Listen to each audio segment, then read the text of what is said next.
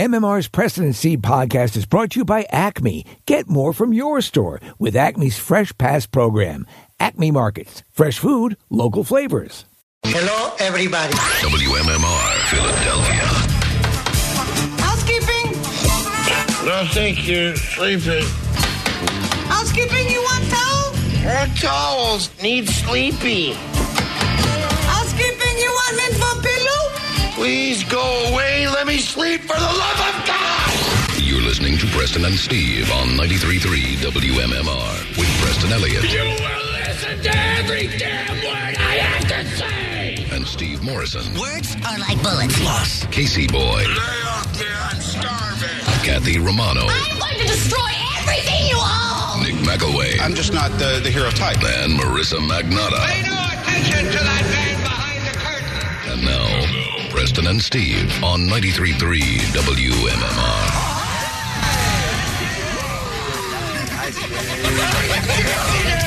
All right, we're starting things on a Tuesday morning. Good day to you, friend. And now, Preston and Steve's news updates with Kathy Romano.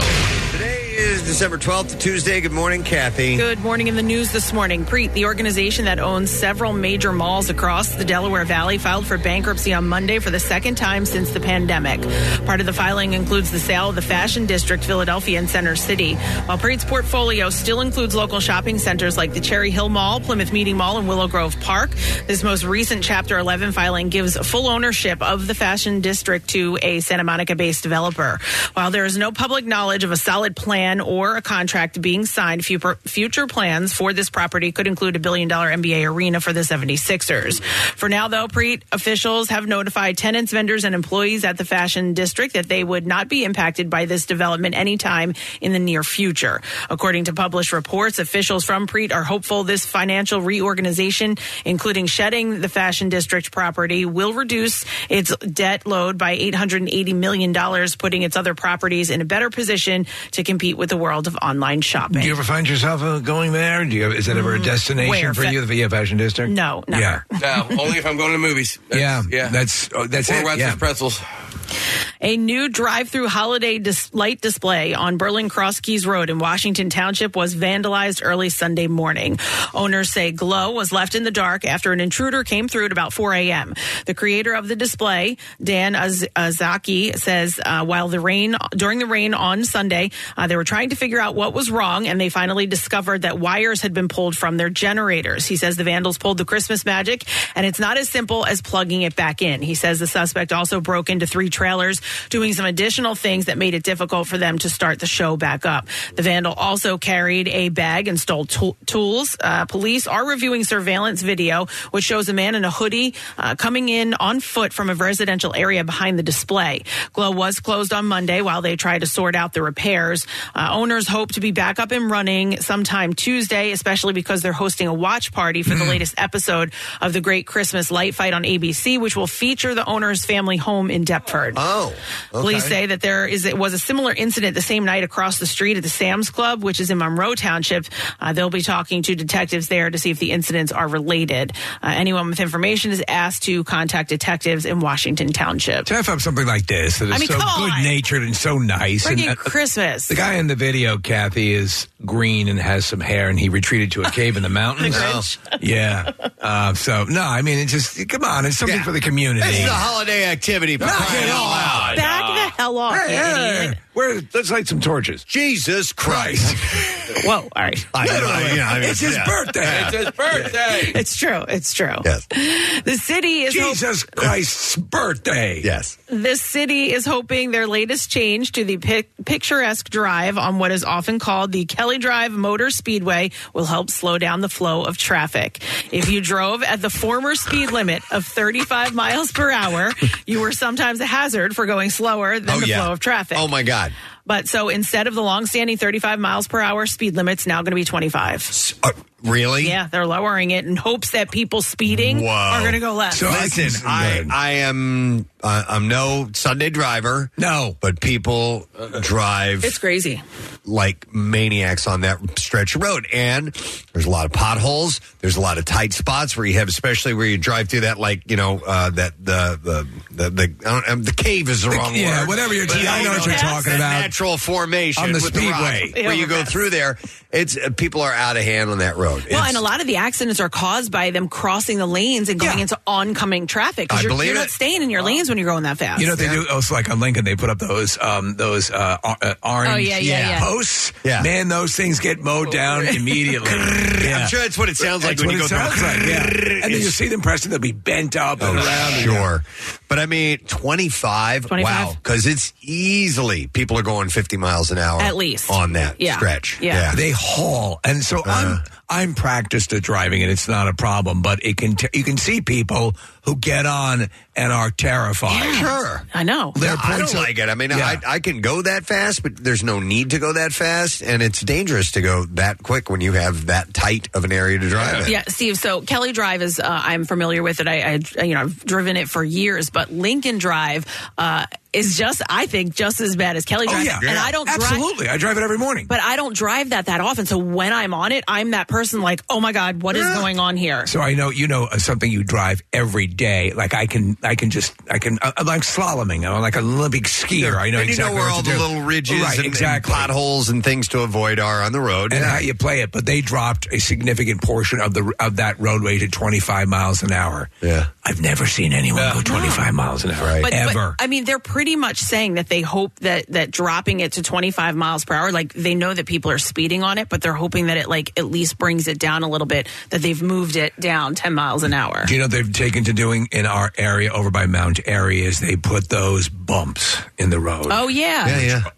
They work. Speed cushions. They're also, they're the more flush bumps that will really... Yeah, they're called cushions. Is that what they're called? Yeah. Okay. Man, oh man, what a pain in the ass to drive over. Yeah. So the city says from 2018 to 2022, there were 40 speeding-related crashes reported to PennDOT, 28 of the 40 occurring since 2020. Of these, 12 resulted in fatality or serious injury. Back in 2021, 3 teens were killed after the vehicle crossed into the westbound lanes and hit another vehicle. Traffic safety advocates believe the similar speed camera program that slowed down drivers on the Roosevelt Boulevard could be useful on Kelly Drive. The city can only implement that if the Pennsylvania legislature creates a bill to allow the expansion of the automated speed enforcement program. The reduced speed limit is a part of a pilot program that is estimated to be in place for the next 9 months as the city gathers data. As for the enforcement of the speed change, it will remain the same, which makes some believe the problem will remain the same as well. Is there even a way that you could put a concrete divider, or is there just not enough available room? It is so small there. I know, yeah. 2 lanes in each direction. It's really pretty tight. City officials say they will give it some time before they start gathering data in order to give drivers a chance to get adjusted to the change. But 25 miles per hour on Kelly Drive, not 35 anymore. In sports this morning.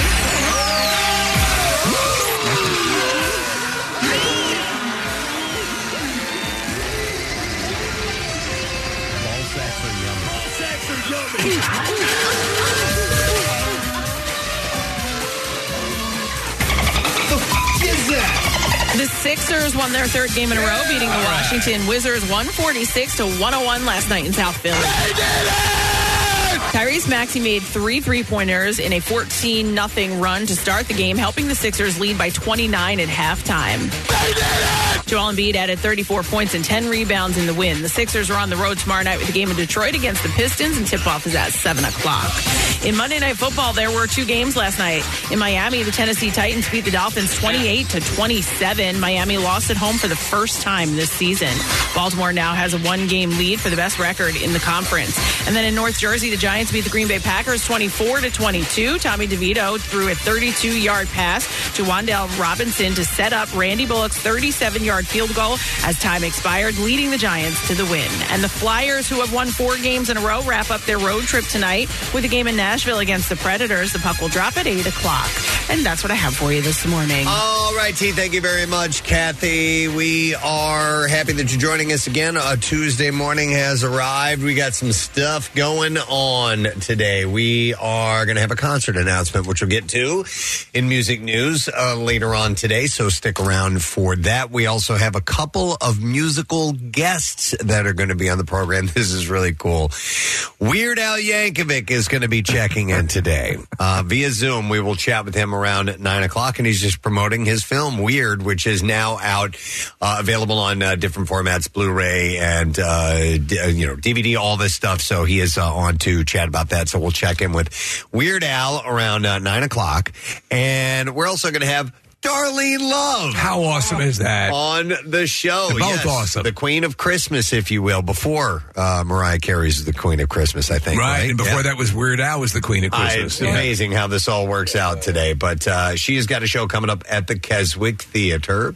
And when is that show, Nick? On Thursday night. Oh, Thursday night. Yeah, excellent. this week, So we'll check in with Darlene at about 9:30 this morning. So I've been told about Darlene in the most loving way possible that she's very much a diva, and she does not want to get too terribly early to be on the show. So that's why we're going to have her on a little bit later. All right, but fine. like in the best possible, like Aretha Franklin is a diva, and so is Darlene Love. That's friggin' Aretha Franklin. We also have Tattoos Day today, so we have a chance to win a $350 gift certificate from Floating World Tattoo and Piercing, a wonderful place on South Street, 1729 South Street to be specific. So you can now get on that. You can text the word tattoo to 39333, and I think you know how that works. We'll give it away by the end of the program. And speaking of giving things away, we'll do Christmas Miracle live broadcast. I'm going to give one away. Yes. You know what? Whoa! You're an early riser. You're a big fan of the Preston Steve Show. Miracle! Yeah! Maybe you'll be able to join us next Wednesday, starting at 6 a.m., and we'll take caller number 11 at 215-263-WMMR. So if you want to go, be the 11th caller right now. And don't forget to wear your ugly sweater, because Miller Lite has a great prize for the ugly sweater contest. We're going to be taking place, but we will put you through, hopefully, we'll draw your name and bring you up on stage, and you'll be involved in one of our contests and maybe walk away with some of our best prizes of the year. We give away a ton of great prizes that particular morning at this event. So much fun, and we're really looking forward to the new location. It's a prize lot. Yes, we are going to be in Phoenixville at the legendary Colonial Theater for the first time. And the feedback is awesome about the layout. Yep. Very cool. Let's get you on board. 215-263-WMMR. We'll do more invites as the show goes on. But right now, we are going to take a break. We'll come back in a second. And the Stupid Question and Entertainment Report are on the way. The Golden Globe nominations were announced. So we're headed into awards season. Yay! We'll mention some of those. Stay with us. We'll be right back. The MMR app can't remember your Wawa order, but it can pair with your Bluetooth or Apple or Android car system, streaming us right into your speakers. Oh, and if you could grab us a meatball shorty and an iced tea, that'd be great. Thanks. Preston and Steve. Their name is their address on the web. PrestonandSteve.com. Football's back, and this Eagles season, there are huge prizes to be won at Acme. Enter Acme Swoop In and Win sweepstakes, and you could win up to $10,000 cash or 2024 Eagles season tickets. And all you have to do is shop the participating items throughout the store and enter your codes from your receipt at acmeswoopinandwingame.com. Acme makes sure Eagles fans have all their game day needs to tailgate or host like a pro. Stop in and discover why football is better at Acme, the official supermarket of the Philadelphia Eagles. Hi, I'm Steven Singer. Yep, that's me, the I Hate Steven Singer guy. Why do other jewelers hate me? I'm a nice guy. Because other jewelers just want to throw up when you ask, can I trade in my old diamond studs? Why? I guess it's because they're in the business of selling. I'm in the love business. I love to see my friends come back and trade in their old diamond studs. It's true. You can start with any size and upgrade them for a bigger pair anytime you want. Get exactly what you paid. Not only do other jewelers not want you to trade in your diamond studs, but even if they do, they don't give you back what you paid. Why are their diamonds worth less? Oops. Come see me, the real Steven Singer, a real jeweler whose diamonds are always worth what you pay. Visit me at the other corner of 8th and Walnut. By phone, 888-I-HATE-STEVEN-SINGER. Online, IHateStevenSinger.com. Oh, by the way, these stunning Anita diamond stud earrings are always 100% eye-flawless, near-colorless, brilliant-cut diamonds. Magnificent and bright white, topped off with my 14-karat safety silicone backs. IHateStevenSinger.com. One place, one price. with more of the Preston and Steve Show podcast. So we're going to give away for the stupid question this morning a Hand and Stone gift card, which is good for a free massage and facial. And the question that I will pose to you is, what is a courgette, also known as? Courgette. Yeah, 215-263-WMMR. It's spelled Courgette. What is a courgette, also known as? If you happen to know, give us a call. You might win something over here. Today is the 12th day of December. It's Jennifer Connelly's birthday today. Love her. Very beautiful, talented actress. She won an Oscar for Beautiful Mind, by the way. She is 52 years old. Kathy Rigby, the Olympic gymnast, gymnast, almost said skater. She's 71. It says turned actress. What did she She's on the $6 Million Man. Was she? Yeah, she did a couple of TV shows in the 70s. Right. I remember she played a Russian gymnast. She didn't understand pinball, Preston, and she delivered a brilliant line. She said, "You stick pin in ball." Okay. This is great. That was from $6 Million Man. $6 Million That's a Man. level of script writing. She is 71 today. It's Dionne Warwick's birthday. The great Dionne Warwick. Yeah, she just was honored. Might have been, was it the Kennedy Center honor? Or there was one of those big national awards. Yes, I think it was the Kennedy Center, yeah. Recently, yeah, and certainly deserving of it. Her collaborations with Burt Bacharach were legendary. Yes, and you remember when she was the host of Solid Gold? Solid Gold. That TV show? And I contend that if you are standing in front of Dionne Warwick and you're looking the right way, you can see up her nose to her brain. Wow. Yeah. She's 83 today. Sheila E., great drummer, percussionist, singer, former protege of Prince, turns 66 years old. Wasn't she the house band for Magic Johnson, or was it Arsenio? Not Arsenio. No, she was not with Arsenio. What was that guy's name?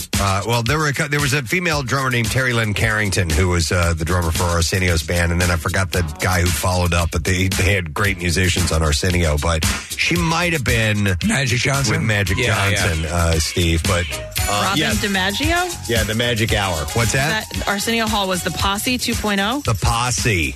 Yeah, which that was consisted it. of Robin DiMaggio. There you go. Okay. Well, the great Sheila E. is 66 years old today. Then you have Bruce Kulick, who played guitar for Kiss, I guess, for a while. He's currently with Grand Funk Railroad. Doesn't ring a bell. Okay, he's 70. Singer Dan Baird, who was with the Georgia Satellites, the lead singer of that band. I dug that band. I did Keep too. Your hands to yourself? Who was that? Who Georgia Satellite? Keep your hands to yourself. Okay. Yeah. And that song, when that song came out, I loved it. It was just so a throwback. goofy. Yeah. And they were they had a fun little delivery about them. So Dan Baird, the lead singer of that band, here I'll let it get into a little bit of him. I got a little change in my pocket going Wait a second. I like the way his voice cracks. Yeah. I love that they left that in there.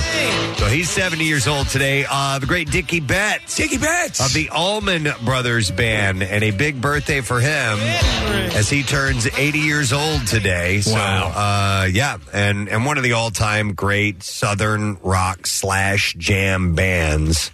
And he was just awesome force. He's celebrating his 80th birthday. What's his? What would you say his magnum opus is? Is it Jessica? Is it? I mean, there's so many great songs, but I mean, that certainly is it's pretty amazing. awesome and memorable guitar part. This is I can always listen to this. It's brilliant. Yeah, this is one of those instrumentals that you sing to. You know.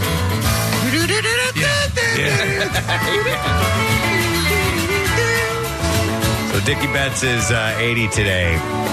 From the band The Spin Doctors, guitarist Eric Shankman. Also a milestone birthday as he turns 60 years old. The Shanker. And we love talking to Chris Barron of Spin Doctors. He's got great stories to share. Yeah. Not only about their music, just the world of rock and that, that kind of alt explosion. And they were a part of it. They were the poppier side of things, but they were definitely in that. So he is 60 years old today. Actor Bill Nye. Oh. Who played a rock star in Love Actually, an aging rock star. He's sensational. Brilliant performance in that. He's had a turn in the Harry Potter films, Hitchhiker's Guide to the Galaxy, the Pirates of the Caribbean. He is 74 years old. He was also a big part of the Underworld movie series. Underworld was that? The Kate Beckinsale, yeah. Yeah. Then you have actress Regina Hall, and she was on Ally McBeal. She's in the Scary Movie franchise, Girls Trip. She turns 53 today. Mayim Bialik, Blossom, Big Bang Theory, Jeopardy. All of these things. And she turns 48 years old today. She's still hosting some of the Jeopardies. The last iterations, as I watch it every night, it's Ken Jennings. And then on the primetime ones, it's been Ken Jennings as well. So I don't know exactly what's going on. She's still listed as a host. So she turns 48 years old today, and she shares a birthday with Casey's daughter, Casey. Who turns 18 years old and is a big Bowie fan. Huge Bowie fan. I'm going to go out and get her a carton of cigarettes today. Wait, no, you have to be 21 to smoke cigarettes. That's right. Man. A couple more years. 3 more years. All right, I'm going to go get her a couple of Hustler magazines. All right, that you can do. Here we go. Happy birthday to you, Casey. All right, we'll see if somebody knows the answer to this. What is a curragate, also known as 215-263-WMMR? I will go to Jennifer to try to get the answer. Hi, Jennifer. Good morning. Good morning, it. Good morning to see you, Jennifer. What is a curragate also known as? It's a zucchini. That is correct. It is a zucchini. What the hell's going on? I don't know. And I hit that button. I don't know why that happened. All right. I hit it twice. So hang on the line. Jennifer, we're going to set you up. Yeah, in the UK, they call it zucchini a curragate. And there's our official winning music for Jennifer. Who's going to get a Hand and Stone gift card for a free massage or facial. You can give the gift of Glow this holiday season with a gift card, Hand and Stone Massage and Facial Spa. You can buy a spa package and get a free massage or gift card, and anybody's going to enjoy their services. Restrictions apply. See the spa for more details. So the Golden Globes were announced yesterday, and rather than going through every single category because there are a lot, I'm just going to give you the top movies and the top TV shows. That's all that matters. And But by the way, the most Golden Globe award nominations combined went to Barbenheimer. So you had Barbie and Oppenheimer. They got the most. But Barbie led the way with 9 nods and Oppenheimer close behind with 8 nods. Okay. For television, Succession left all the other series in its wake and had 9 nominations. So I assume Oppenheimer led with the song nominations, correct? Yes, Oppenheimer did lead with the musical. No, all right. It's a bomb. It's a big old bomb. The best motion picture drama category is as follows. You have Anatomy of a Fall, Killers of the Flower Moon, Maestro, Oppenheimer, Past Lives, and The Zone of Interest. So Bradley Cooper's movie's nominated, though it hasn't really debuted yet, right? I guess Maestro? not. Yeah, maybe on Netflix.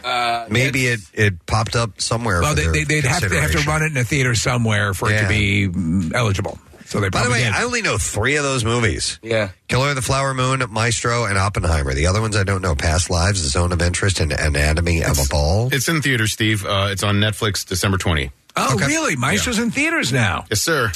Best motion picture, musical, or comedy. The awards are, or the nominees are Air, American Fiction, Barbie, The Holdovers, May, December, and Poor Things. I want to see The Holdovers. Me too. Yeah. May December's on Netflix as well. And what's that about? It's about 2 months of the year. No, it's about a woman who has a inappropriate relationship with a student when she was a teacher and he was underage, and then she does her jail time. It's basically that story of a woman Mary in Texas. Kay Letourneau? Yeah. Okay. I don't know if it's their exact story, but that's essentially it. And then I think Natalie Portman is an actress who was playing her in a movie. Blah, blah, blah. Okay. All right. Best motion picture animated. The Boy and the Heron, Elemental, Spider-Man Across the Spider-Verse, Suzume. Suzume? Yeah, that's what it says. Suzume. And the Super Mario Brothers movie and Wish are all a part of that. And then they have a category called Cinematic and Box Office Achievement. So you have a number of movies. And I think this gives an opportunity for some more popular movies to be in there. So you have Barbie, Guardians of the Galaxy 3, John Wick Chapter 4, Mission Impossible Dead Reckoning 1, Oppenheimer, Spider-Man Across the Spider-Verse, Taylor Swift, The Eras Tour, and the Super Mario Brothers movie. So those... box office base, clearly. And that's I think that's cool because it gives, people who aren't into some of the more arty things a chance to have some stock in the awards ceremony. Yeah. All right, so Best Director for Motion Picture, Bradley Cooper for Maestro, Greta Gerwig for Barbie, Yorgos Lanthimos for Poor Things, Christopher Nolan for Oppenheimer, Martin Scorsese for Flowers of the Killer Moon, and Celine Song for Past Lives. Nick, can you see if Maestro is in wide theater release? Because I don't ever remember reviewing no Rotten Tomatoes score. We always do the movies every Friday, and I don't remember it ever coming up, Must be a limited release. All right, I'm going to look into television now. Best TV series drama. November 22nd, Steve. November 22nd. Wow, man. It was released, yeah. Wide release? All right. It must have just been like, maybe it was at the end of camp out or beginning of Thanksgiving or whatever, but yeah, it's out. No one called me, Nick. No one called me. Nobody called you? No. Yeah. I saw dear friend Bradley Cooper. Best television series drama, 1923, The Crown, The Diplomat, The Last of Us. 1923 I loved. The Morning Show. And where is the second season? And Succession are all up for Best TV Series Drama. Anybody watching the first half of the last season of The Crown? Not yet. I wrapped up with that last night, and it's just as good as always. It's so damn great. And Steve, I know you had a little, and I did too, a little bit of a reservation because it's somewhat recent history. Right. It doesn't matter. It's so well told. The acting's incredible, and it leads up to what happened with Diana in the late 90s. It's great. It's just great television. I might take a tip back in then. I'm torn between The Last of Us and Succession. To be honest, I'd like to see The Last of Us win because Succession's already won a gazillion awards. What about The Last Succession? Succession could be a combination. Totally different, very wealthy rage virus. Best television series, musical or comedy, Abbott Elementary, Barry, The Bear. I would say, in my humble opinion, that the second season of Bear was the finest show of this year. Boy, it's interesting they lumped that in as a comedy. Yeah. I mean, there are funny moments, but it's intense. It is. Then you have Jury Duty, Only Murders in the Building. Only Murray's in the building. Why is this so many Murrays here? That's another great one. And Ted Lasso. It's another great one. So, yeah, there's some good ones in there. I don't know where I'm putting my vote then. And then you have Best Limited Series, Anthology Series, or Motion Picture Made for Television. They are the following: All the Light We Cannot See, Beef, Daisy Jones and the Six, Fargo, Fellow Travelers, and Lessons in Chemistry. So some good ones in there, too. That was great. Yep. Very much enjoyed that. So the awards ceremony will be on January 7th, and CBS is going to be broadcasting that live. So those are the nominees.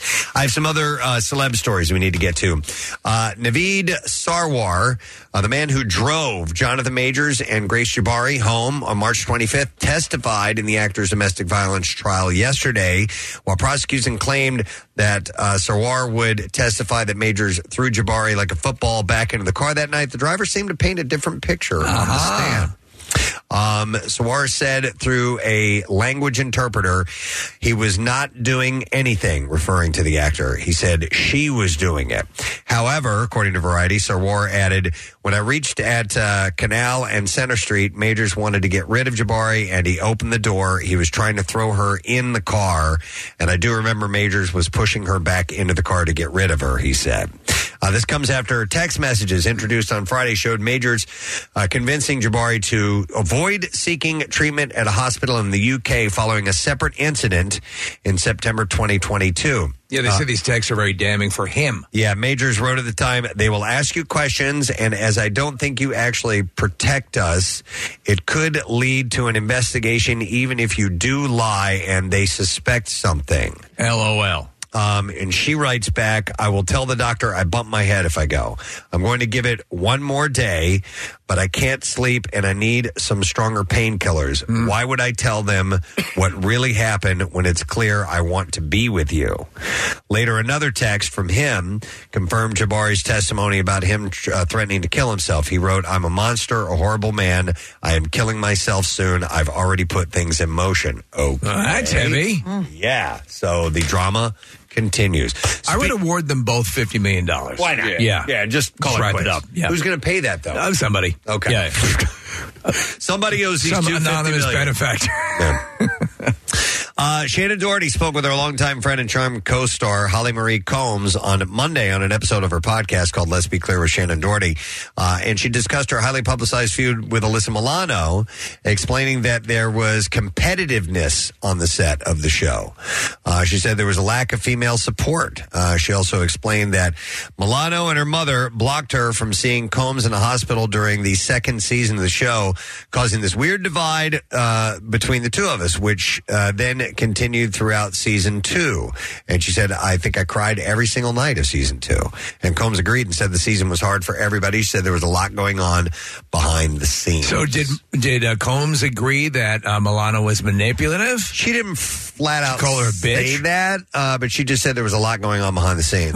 She said you were a little bitch and I bet you like to suck it. Man. I think that's what she said. The Pretty Little Liars actor added that she didn't have a big family. She said, so when a family swooped in and basically tried to adopt me, it was very seductive for me, and I wanted everybody to get along. You're a little bitch. That's right. You're a bitch, and I bet you'd like to suck it, wouldn't you? Oh, there you go. There's confirmation. I said I wanted the show to be successful. There were no angels. There were no demons. We all had bad days. We all had good days. We all could have behaved better at certain points. Fun fact, that show was nothing but angels and demons. That was the whole thing. It was witches, demons, and angels. And Shannon had left the show at the end of the third season in 2001. During Monday's episode of Variety's Actors on Actor series, Jennifer Aniston revealed that she had been texting with Matthew Perry just hours before he died. Yeah. When she was asked how she wants the world to remember him, she said, as he said he'd love to be remembered, he was happy. He was healthy. He had quit smoking. He was getting in shape. He was happy. And that's all that I know. I was literally texting with him that morning. Funny Maddie, she said. He was not in pain. He wasn't struggling. He was happy. So if you've seen any interview that was recent, of his and within the past 6 months, he did seem that way. He seemed very good. Yep. It's sad. Reese Witherspoon, who was on that with her, had added, it's important people know that. And she said, I want people to know he was really healthy and getting healthy, and he was on a pursuit. He worked so hard. He really was dealt a tough one. I miss him dearly. We all do. But she had said he made us really laugh hard. Also on Monday, Perry's 17 again co-star Zac Efron paid tribute to him while receiving a Hollywood Walk of Fame star. He said collaborating with him and director Burr Steers, it was so much fun and really did propel me to and motivated me in so many ways. I said it really pushed me to the next chapter of my career, and for that I thank him so much. Matthew, thinking about you a lot today. So getting a star on the Hollywood Walk of Fame, a lot of it is you make a donation to the program, and then you have a little bit of manipulation. That's why I think we should have a star on the Hollywood Walk of Fame. You think so? Yeah. Raise the money and then just make this anomalous star that's, we have done no film work, what Kathy has. They have to approve you, though. Yeah. You can't just pay for it and get it, so, Well, we're very charming. By the way, Zac Efron had talked about his high school musical experiences while he was there and said that he still loves singing those songs. He was talking about the producer and director of the series. He said, you guys were both instrumental in giving me my start in High School Musical, and for that, I'm just eternally grateful. I still think about it every day, and I go sing the songs in the shower. And then he added, "Go Wildcats," referencing the show's catchphrase as the crowd cheered him on. His upcoming film, The Iron Claw, is set to be released on December 22nd, and it's a sports drama that's based on the true story of the Von Erich brothers, famous professional wrestling family in the 80s. The word on that is it's very good. I remember the High School Musical phenomenon when I first realized it was something. I was out at a family gathering of the whole extended family and the teenage girls. Yep. Knew all the lyrics. Did the whole thing. It was amazing. Kathy, I was curious if you saw this or not. Kevin Costner and Jewel are in the early stages of dating. Have you heard about this? No. And what do you think about that? First reaction. I guess it's okay. Yeah. I like it. I just think of her teeth. Yeah. I just think of what my first reaction is her tooth. Yeah. So a source told the outlet it's very new. This comes after TMZ published an image of the Foolish Games singer sitting on the Yellowstone actor's lap, which we're looking at right now. They were in the British Virgin Islands together last month, and they look quite cozy in the pictures. Not a virgin anymore. The source said they enjoyed spending their time together. So I think that they look good as a couple, right? Or are you jealous? No. Are you jealous of Jewel? Do you now hate Jewel? No. I mean, as long as she smiles with her mouth closed. Yes. You don't want to see that. I'm kidding. That claw coming out of her mouth. Snaggletooth? She looks, when she smiles, cute. she looks like the xenomorph, an alien. It's cute. I just want him to get back to work. I don't care who the hell he dates. Oh, man. Damn it. Speaking of dating, Get back to work. Glenn People Powell on a good sweatshop. and Sydney Sweeney appeared on the Today Show on Monday to promote their forthcoming film, Anyone But You. Despite reports that the pair became an item while filming in Australia, they continued to shut down the rumors.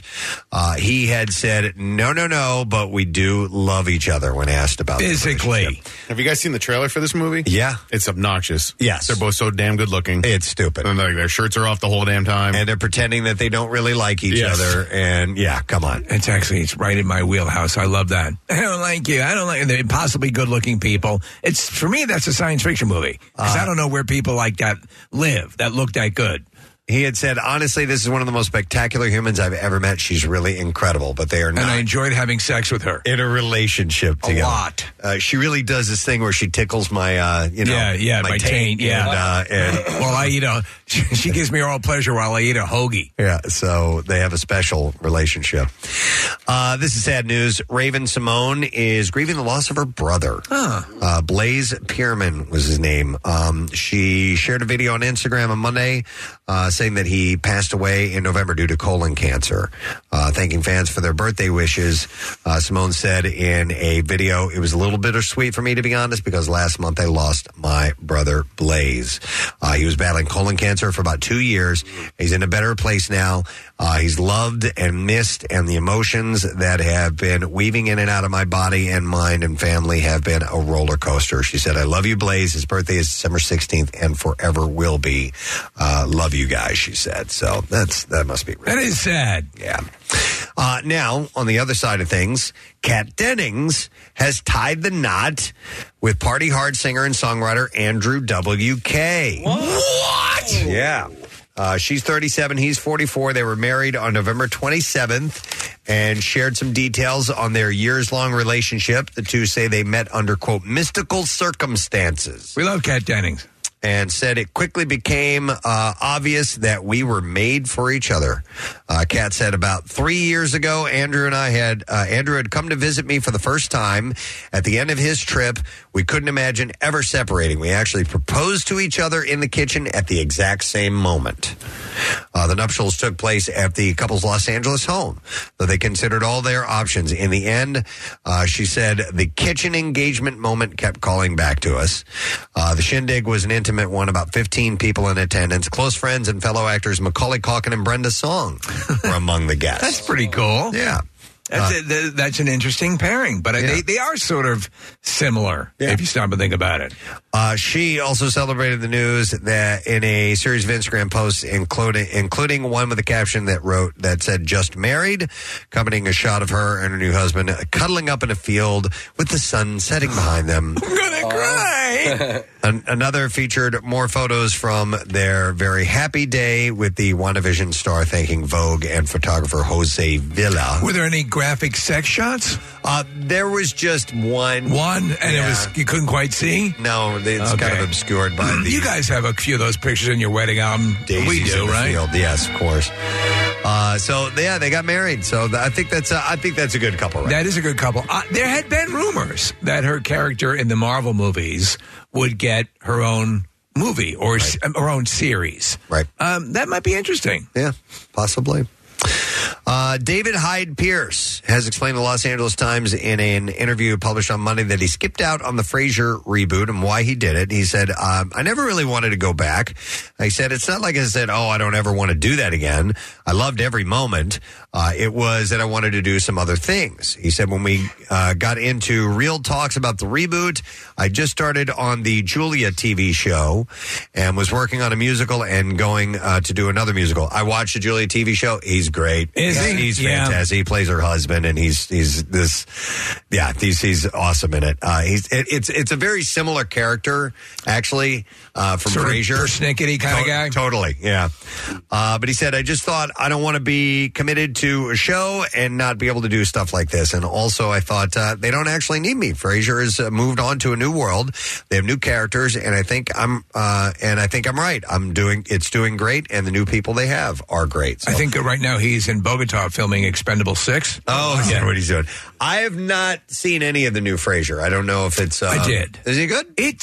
It is pretty good. Okay. I mean, you're dealing with Frasier, which was tremendous. Yeah. And it's kind of finding its footing. Okay. So, but it's always been a sharply written comedy. Yeah. And it's holding that end up. But he's the only recurring character. That's right? it. Yeah. He goes back to Boston, Nick, to visit his son, who is the antithesis of him now. He's a regular, his son is like his dad. Like his dad was. Yeah, exactly. Okay. Yeah.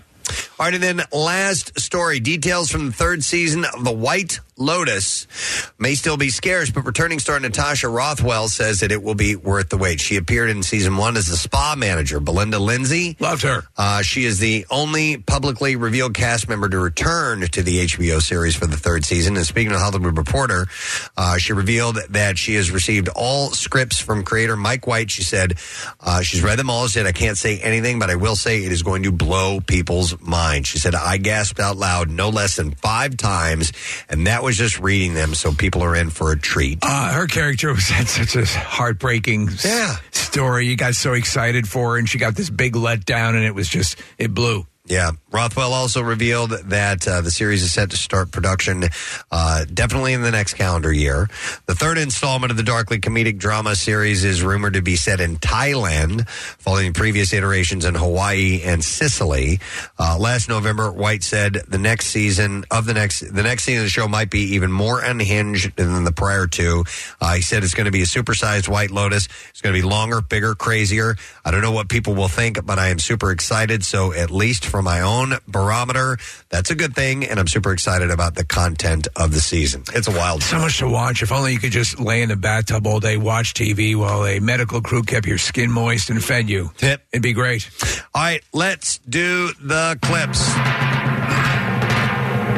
Do Justice tells the story of an attorney with a military past hunt down the gang who killed his wife and brother and took his daughter. And here, actor Kellen Lutz talks about his character's mission. Whatever evil you can see on a show, that evil takes place in real life. We just don't know about it. I have this injustice fighting theology for myself and just helping the innocent. Shut up, dummy. Do Justice is available to buy or rent on Prime. All right, so here's what's going to happen. At the end of the movie, you're going to find out his friend was part of it the whole time. I can't stand these movies. It's every now, single are you time. sure? Dude, I don't even know who's in it. I don't even know who's in it. But his friend, the whole time you think this guy was, and he's part of it. He was part of it the whole time. I'm tired of that plot line. It just happens every single freaking time. All right, here's our next clip. In Candy Cane Lane, a man makes a deal with a mischievous elf who casts a magic spell that brings the 12 days of Christmas to life. In this clip, director Reggie Hudlin discusses fulfilling his lifelong dream. Here we go. I love Christmas movies. I've been dying to do a Christmas movie my whole life. When I read the script, I said, oh, this is fresh. This is original. We haven't seen this movie before. Oh, wait, and Eddie Murphy wants to star in it? Duh. That's not a very hard decision. I don't give a Candy Cane Lane is now available to stream on Prime. Has anybody seen it? No. Yeah, it actually looks pretty good. Yeah, I have not heard one inkling about this as of yet, so remains to be seen. All right, and that's it. Entertainment Report, done and buried. We have a Tattoos Day today. A chance to win a Preston and Steve Show theme tattoo. So text word tattoo to 39333 if you're interested in winning that. We also are going to have a couple of guests on the program. Weird Al Yankovic is going to be joining us around 9 o'clock this morning. And the great Darlene Love, who's going to be playing a show at the Keswick Theater next Thursday. This Thursday. I'm sorry, day after tomorrow. Will be joining us. And we also have a concert announcement. So you see, there are several things to get to this morning. So hang out with us if you don't mind. We'll be back in a couple of minutes. Stay with us. 93.3 WMMR and Phoenixville First present Preston and Steve's Christmas Miracle. Wednesday, December 20th. We're taking the show on the road somewhere new. Broadcasting live from the Colonial Theater in Phoenixville, PA. At stake, some of the coolest prizes, gadgets, and gifts from our winter wonderland of clients and sponsors. Like Mini Melts Ice Cream, Shift Outdoors, and Halcyon Floats. You could even score a flyaway weekend to a VIP club show with Disturbed in Nashville. And be sure to wear your ugly sweater for a shot at prizes from Miller Lite. Listen to the Preston and Steve Show or head to WMMR.com to grab your spot in the studio audience. Preston and Steve's Christmas Miracle. Some people call it a Christmas miracle. Presented by Phoenixville First. PhoenixvilleFirst.org. 93.3 WMMR. Everything that rocks your holidays. We have a concert announcement coming up around 10 o'clock this morning. Or, when we do music news a little later on today, so listen up for that. And also, I just want to remind you about MMR's big friggin' deal this week. You can get lift tickets to Montage Mountain for $40. That's better than 50% off because the regular price is $89. It's terrific. And the voucher is valid Monday through Sunday, excludes holidays and blackout dates. But blackout dates do include the Cardboard Classic. Just a heads up on that. That's going to be March 1st. And Mountain Fest weekend is that whole weekend. Yeah. So we hope to see you there for that as well. You can get the deal now at WMMR.com while supplies last. The keyword to use is deal. So that is up and running as we speak. All right. There are things happening in our city, people. It's time to walk the streets. Scoobity wow wow. He pounds the pavement as hard as it pounds his meat. Oh, it's Preston Elliott. And look at my feet. Look at my feet. So yeah, there are some goings on in Philadelphia and the surrounding areas that I thought were worth highlighting this morning. I saw this yesterday in the Philly Voice, and you gotta love it. In the Italian market, there's a rusted bottom metal barrel that sits on the asphalt. It's on 9th Street. Flames coming up out of that barrel as wood is burning, and this is now on YouTube. It is entitled the 9th Street Italian Market Burn Barrel at Christmas.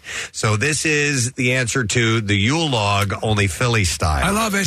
I love it. So it's the video is compromised, or not compromised. It's comprised of 2 hours of a barrel fire burning in broad daylight at 9th and Passyunk, while slow piano-based renditions of Christmas carols add festive yet relaxing ambiance. And this was set up. It was uploaded over the weekend by Tony Trov from South Fellini. Oh, nice. So we know the gang at South Fellini. They're great.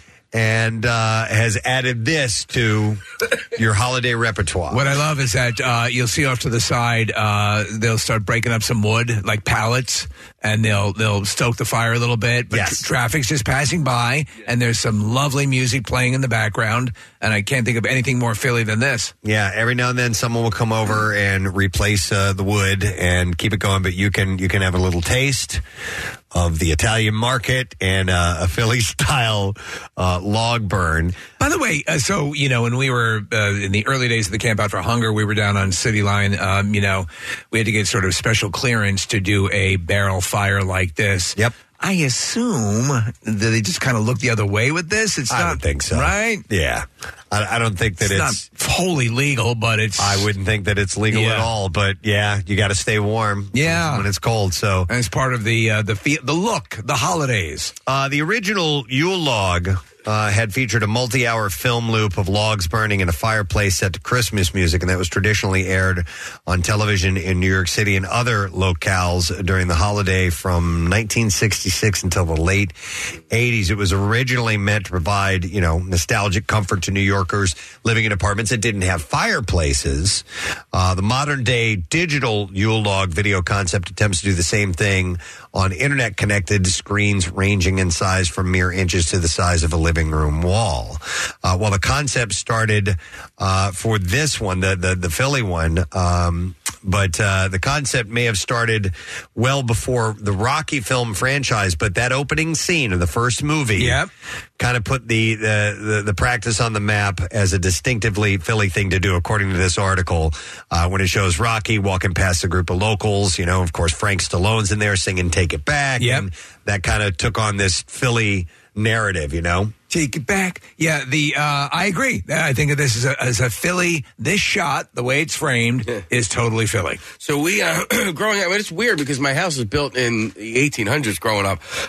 We did not have a fireplace. And so every Christmas we would get one of those cardboard fireplaces. And we'd put those in and we'd hang our stockings on that thing. Yeah, that's cute. Yeah. And my mom actually still has one. She puts one up in her little apartment. Dude, we do the Yule log. And we had a fireplace. We still have the Yule log on. And then over the different channels, Preston, like the horror channel Shudder has their own Yule log, which is, adorned with horror-based things. And a couple of them have their own variations. There are now, though, Nick, I sent Nick a video on Friday, which is sort of, it's just a cabin in the snow and a guy just going about, there's no dialogue. He's just doing wintry things. How soothing is that goddamn video? All right, well, two things, Steve. I watched it when I got home on Friday afternoon, and it lulled me into such a nice sleep.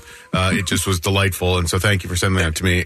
Secondly, my dad is not exactly the handiest person on the planet, but we had a fireplace, Casey, when we grew up, and one of the best home improvement projects my dad ever did was he helped to install a wood stove. And we used that. So they actually had to put like a hearth out in front. He put the tile down, bought the stove, and put that in, and it cooked the house. Like, we use that as a heating source in the home, and we always had, especially in the wintertime. Well, especially in the wintertime when it's cold out. Okay. We had fires going. Fire up, man. I realized what an obvious sentence that was when I started. I know, but it seems like something you need to say. It's late August. Let's fire that thing up. No, but do most the stoves I've seen don't really have sort of a display window? No, in fact, when you had the display, when you would open it up, it actually didn't put out as much heat. So when you closed it, it would cook the fire on the inside a lot hotter. And so, man, that side of the house was always warmer than the other side of the house. Did you guys ever burn the pellets? No, just because, I don't know, it was the 80s, and I don't know if they were as readily accessible then. Whatever. We bought firewood every year and burnt that. Did you cook on it?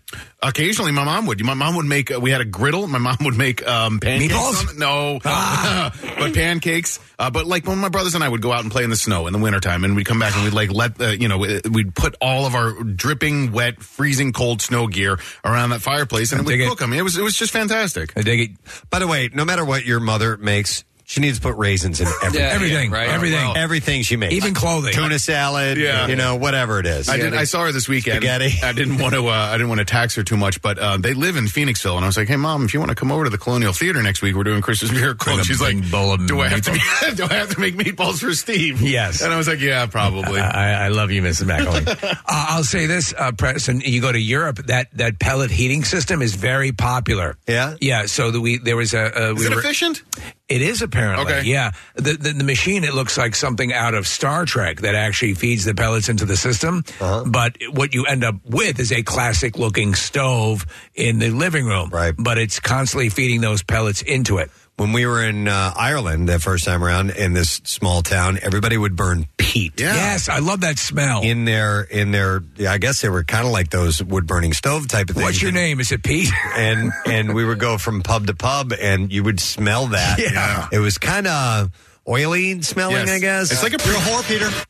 It's a precursor to coal. Yes. If you let peat stay in the ground for another million years or whatever, it'll turn into coal. It turns into coal. Yeah. And it smells like that. That smell, though, Preston, you're exactly right. Whenever I smell that smell, I am whisked back to Newcastle West in Ireland. Hang on, I want to go to Gretchen on the phones. Hi, Gretchen. Good morning. Hi, good morning. Hey, what's up, Gretch? So I heard Casey talk about the cardboard chimney. And yeah, my family has one as well. I've never heard of anyone else who's had one. When I was little, I seriously thought Santa came through that chimney. Well, he did. I mean, that's why we put it in there, was so he had a place to go, right? So that he had a place to go, because we didn't have a fireplace, so... Exactly. My mom has since purchased one for myself and each of my three sisters. And so we continue the tradition. We put our cardboard chimney up every year. I don't hang our stockings from it anymore because it's like ready to fall apart and it's kind of ducted together.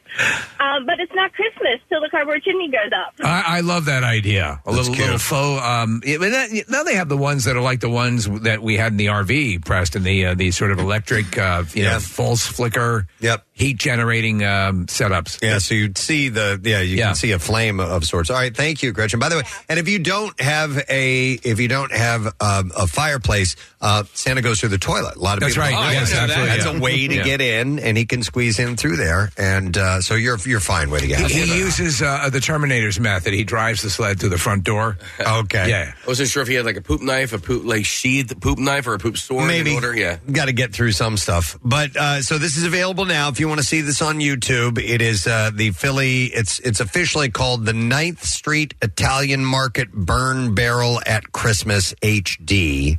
But I'm sure if you do 9th Street Italian Market Burn Barrel, you'll be able to find this. And it runs for a few hours, and you can get a little flavor of South Philly right there in your home. All right, something else.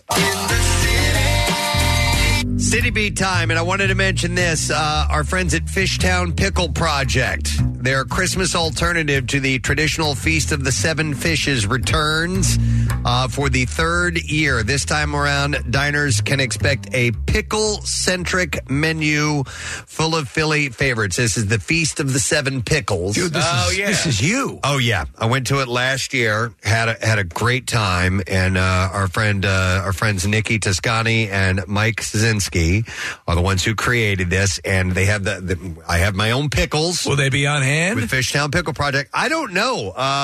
Did that run end? Rissa, you want to see if Nikki's around? And maybe she could answer a question real quick? You basically set up a pickle empire and then just let it die. They know it's going on. I mean, they know what they're doing. And in fact, so some of the proceeds are going to go to the Camp Out for Hunger. Oh, excellent. To Phil Abundance on behalf of Camp Out for Hunger. Very nice. For Feast of the Seven Pickles. So it's going to be next Tuesday at the Kensington Bar and Restaurant Martha. There's going to be 3 seatings at 5, 7, and 9. Martha.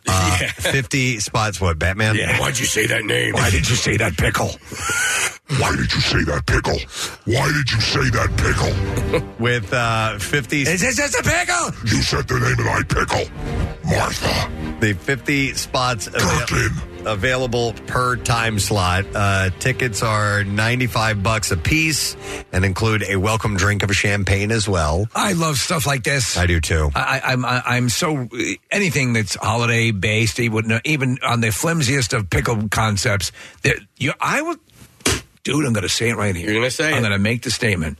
Your pickle. Yes. Preston Elliott. Yes. Is my favorite pickle. I'm telling you, man. Wow. Preston's picks from Fishtown Pickle Project are the best pickles I've ever had. It is. And it's really good. I just suggested a few things, and they took it and ran with it and did a bunch of batches and eventually came up with one that was perfect. Yeah. So you can order that if you like from Fishtown Pickle Project. So anyhow... and the dinner is great. It's a 7-course meal. Are they associated with the Alan Parsons Project? They are What? a spin-off of the Alan Parsons Project. I did not know that. That's crazy. But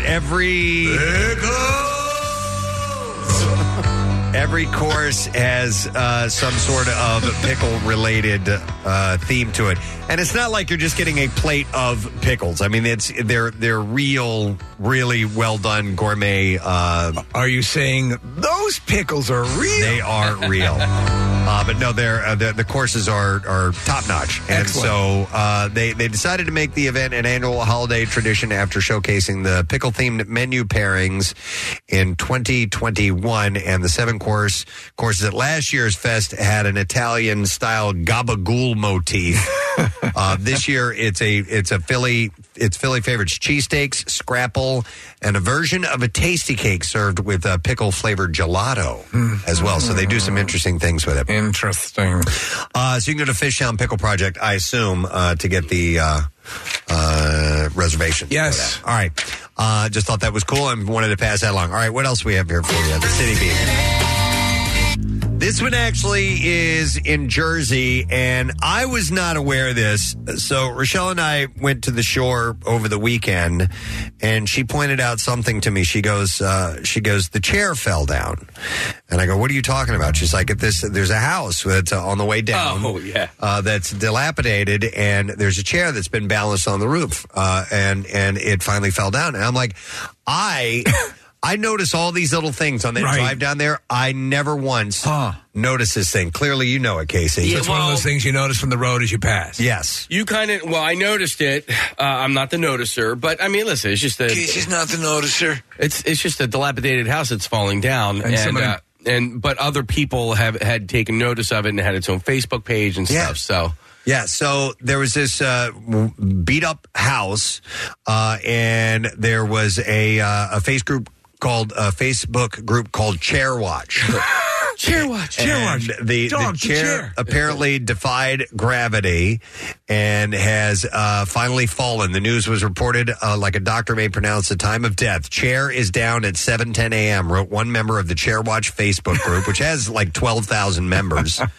And it was dedicated to keep an eye on the chair, turned roadside attraction on the much-traveled Route 47 path of the Jersey Shore communities in Cape May County. I will say that, I mean, having gone down the shore for a long, long time, that stretch of New Jersey is just crap, right? Is it? So yeah, so you say that in the best of ways. No, I just mean I feel like maybe that area has an opportunity for some growth or something like that. I don't know, but when you go down, so I know some people that came to this area that weren't shore people, that when they were coming down to the Jersey Shore, it just seemed a little dingy, you know? Right. And when you're coming down those back roads, when you're coming down 47, it's a bad advertising. Oh man, and I hate saying stuff like that because I think you're right. I don't want to. I'm not trying to position myself as better than or anything like that. But you're not a mansion person. I'm not a mansion person. But no, it's like when you drive into Philadelphia from the airport and you pass some of the not nice parts of Philadelphia. You're like, I wish that this looked better. You know, you want your city to be represented better. Well, Exactly. I think that Casey feels that maybe there's an opportunity there. There's a lot of traffic going for sure. there. Chair World? Yeah. Oh. Well, start with the chair and build a whole new amusement complex around it. Casey, you know what I'm actually really surprised by is that there's not really much shore development along the Delaware Bay. You get above Cape May on the bay side. Yeah, a little bit. Like you go past the villas or whatever. But there's a lot of really nice waterfront property in between, I don't know, like Camden and Cape May, and not a lot of it is developed very much like the shore is developed. Or at least I hope it's headed that way because fortunately for a lot of people.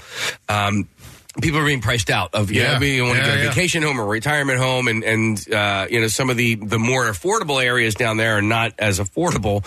So now those affordable areas are going to West Cape May, North Cape May. Well, look at this place. I bet you can get this one for cheap. But that's not it's a fixer-upper. It's not a bad spot to be because you do have access to a lot of different beach towns in that particular area.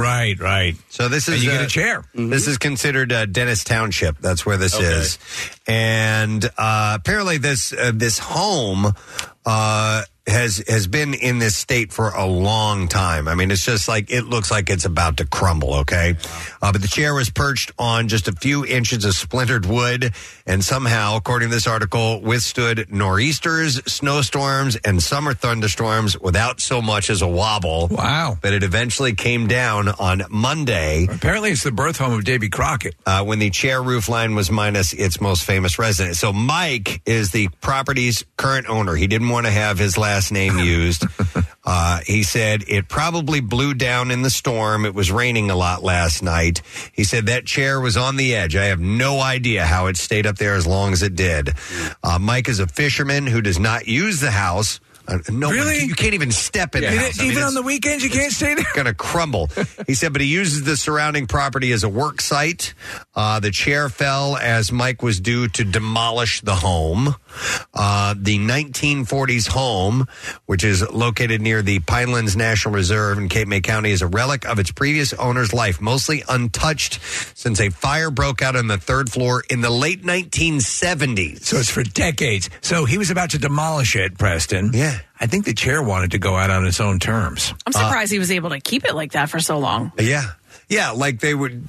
The township doesn't make you. At some point, if you have a dilapidated structure on your property, can you be told that you have a? I assume that there's right. Yeah, that it would be dangerous. Yes, I think you can, but I do think that it has to do with, or can a lot of times it can do with if people are complaining about it. So maybe if no one's complaining, it can kind of sit for years. Maybe they revered it. Well, that this Facebook group did. Well, that must be it because, well, like Casey said, it's kind of a empty-ish area. There's not a whole lot going on around there. Maybe people didn't care. The home was further damaged when a massive storm in 2020 tore the roof clean off, leaving all of its forgotten contents exposed. The chair caught the attention of people crawling by the property on their commute to work or the Jersey Shore, and they started to make note of it. When asked about rumors of auctioning the chair off to raise money for a local cause, Mike said that he had not been contacted regarding any plans, but he would be open to the idea. He said, I'm not looking to get anything out of it. I'm looking for other people to get enjoyment out of it and for our community of dentists to benefit, because the whole thing has never been about me. It's been about the chair.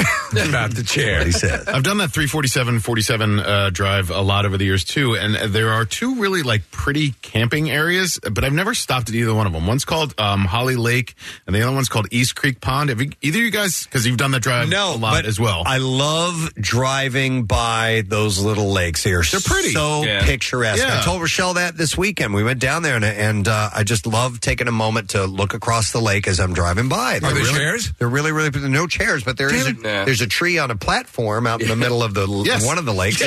No kidding. Which is pretty cool. There's a Christmas tree right now on that platform. But Nick, you were pulling up the lighthouse at a certain point, and I had great pictures of me and the dog and the girls at that lighthouse. It's a great spot for I stopped there, sunsets. I stopped there once as well, Case. It's called East Point, and you have to go there, I think, from 47, not 347. Yeah. Okay. But that's all along the bay as well. Okay. Well, so the chair is down. Chair's down. Just a heads up in case you Chair did not down, know that. chair down, chair down. Real quick, going back to the last story, the Feast of the Seven Pickles. Yes. Nikki from Fishtown Pickle Project is on the line. Hi there, Nikki. Hi, good morning, everybody. Good morning. And just wanted to touch base. I was talking about the Feast of the Seven Pickles. Thank you so much. We loved having you last year. We're super pumped to do it again this year on December 19th. So I posed the question, are Preston's pickles still available? They are, at the moment online, they're sold out, but they're coming back hot for the feast. So they won't be on the menu, but they're going to be involved in the mini holiday market, of course, because a portion of proceeds from every single jar goes to Phil Abundance. All right, there we go. That. And so they're still a hot seller, right, Nikki? They are definitely a hot seller. Oh, my goodness. If they're zeroed out online, we've got a lot of people putting their email address in to be notified when they come back. How about that? Best pickles ever, man. Yeah, I agree. I said it on air.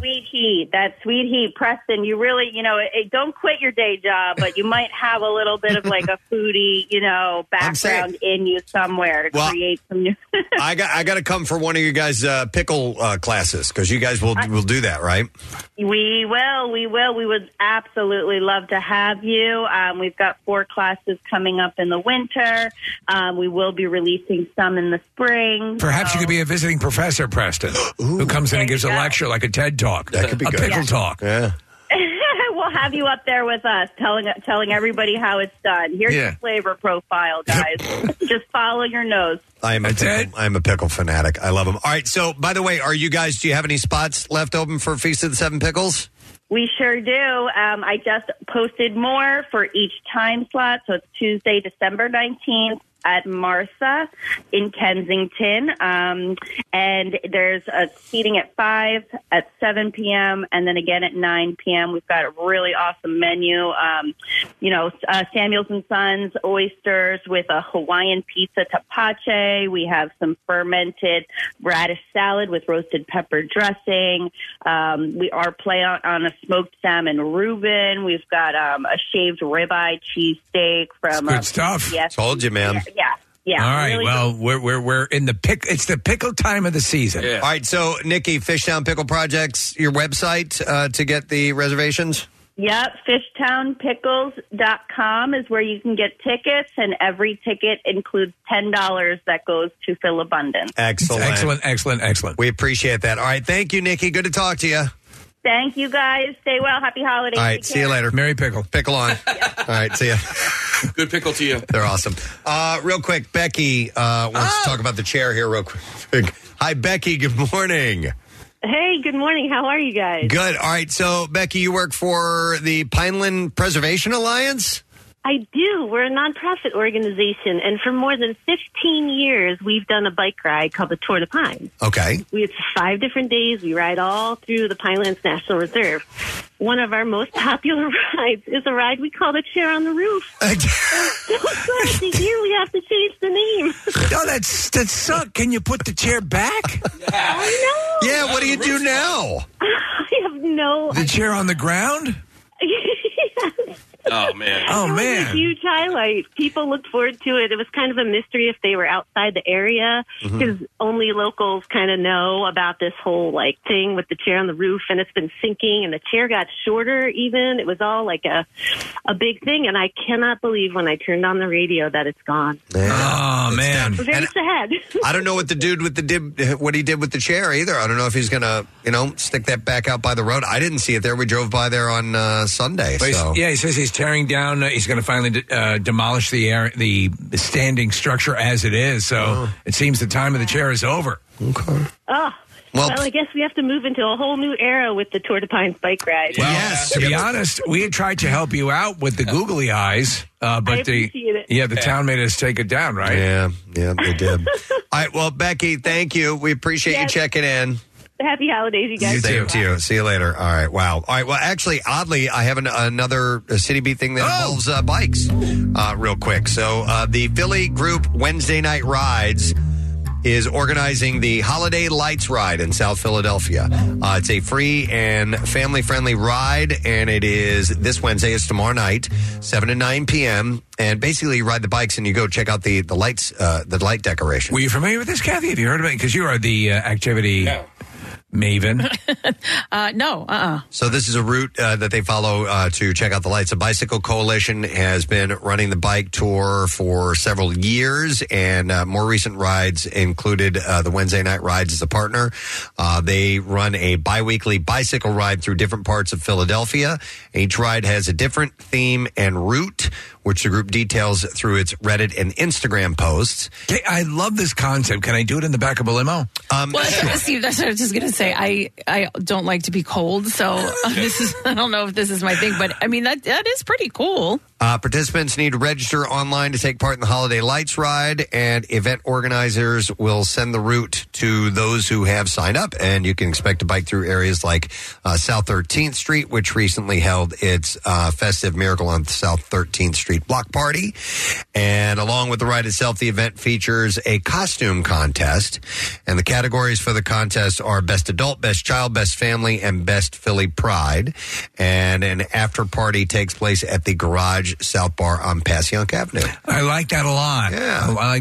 By the way, just on you'd mentioned it earlier in the news, the place Glow, Kathy, or the setup with the lights. Yeah. That guy is going to be on the extreme. The show. The light fights. Fights. Yeah. That watch party is tonight? Is that when it's supposed to take place? Oh, I don't know if it was tonight. I think they said this week. Because I want to check that out. Let's see. I'm not sure when that show airs, but yeah. So it's not that location Glow that's going to be in it. It's his own one home. of his own, his house, which is pretty cool. Obviously, that's pretty cool as well. That's a very competitive show. Yeah, most definitely. We've known a couple of people that have been on in contention for that. So, Kat's looking that up. But anyhow, if you're interested in this, you can check out the Instagram post for the Wednesday Night Rides, the Philly group Wednesday Night Rides, and it's the Holiday Lights Ride in South Philadelphia. It's magical. Steve, you're right. It is airing tonight. Okay, cool.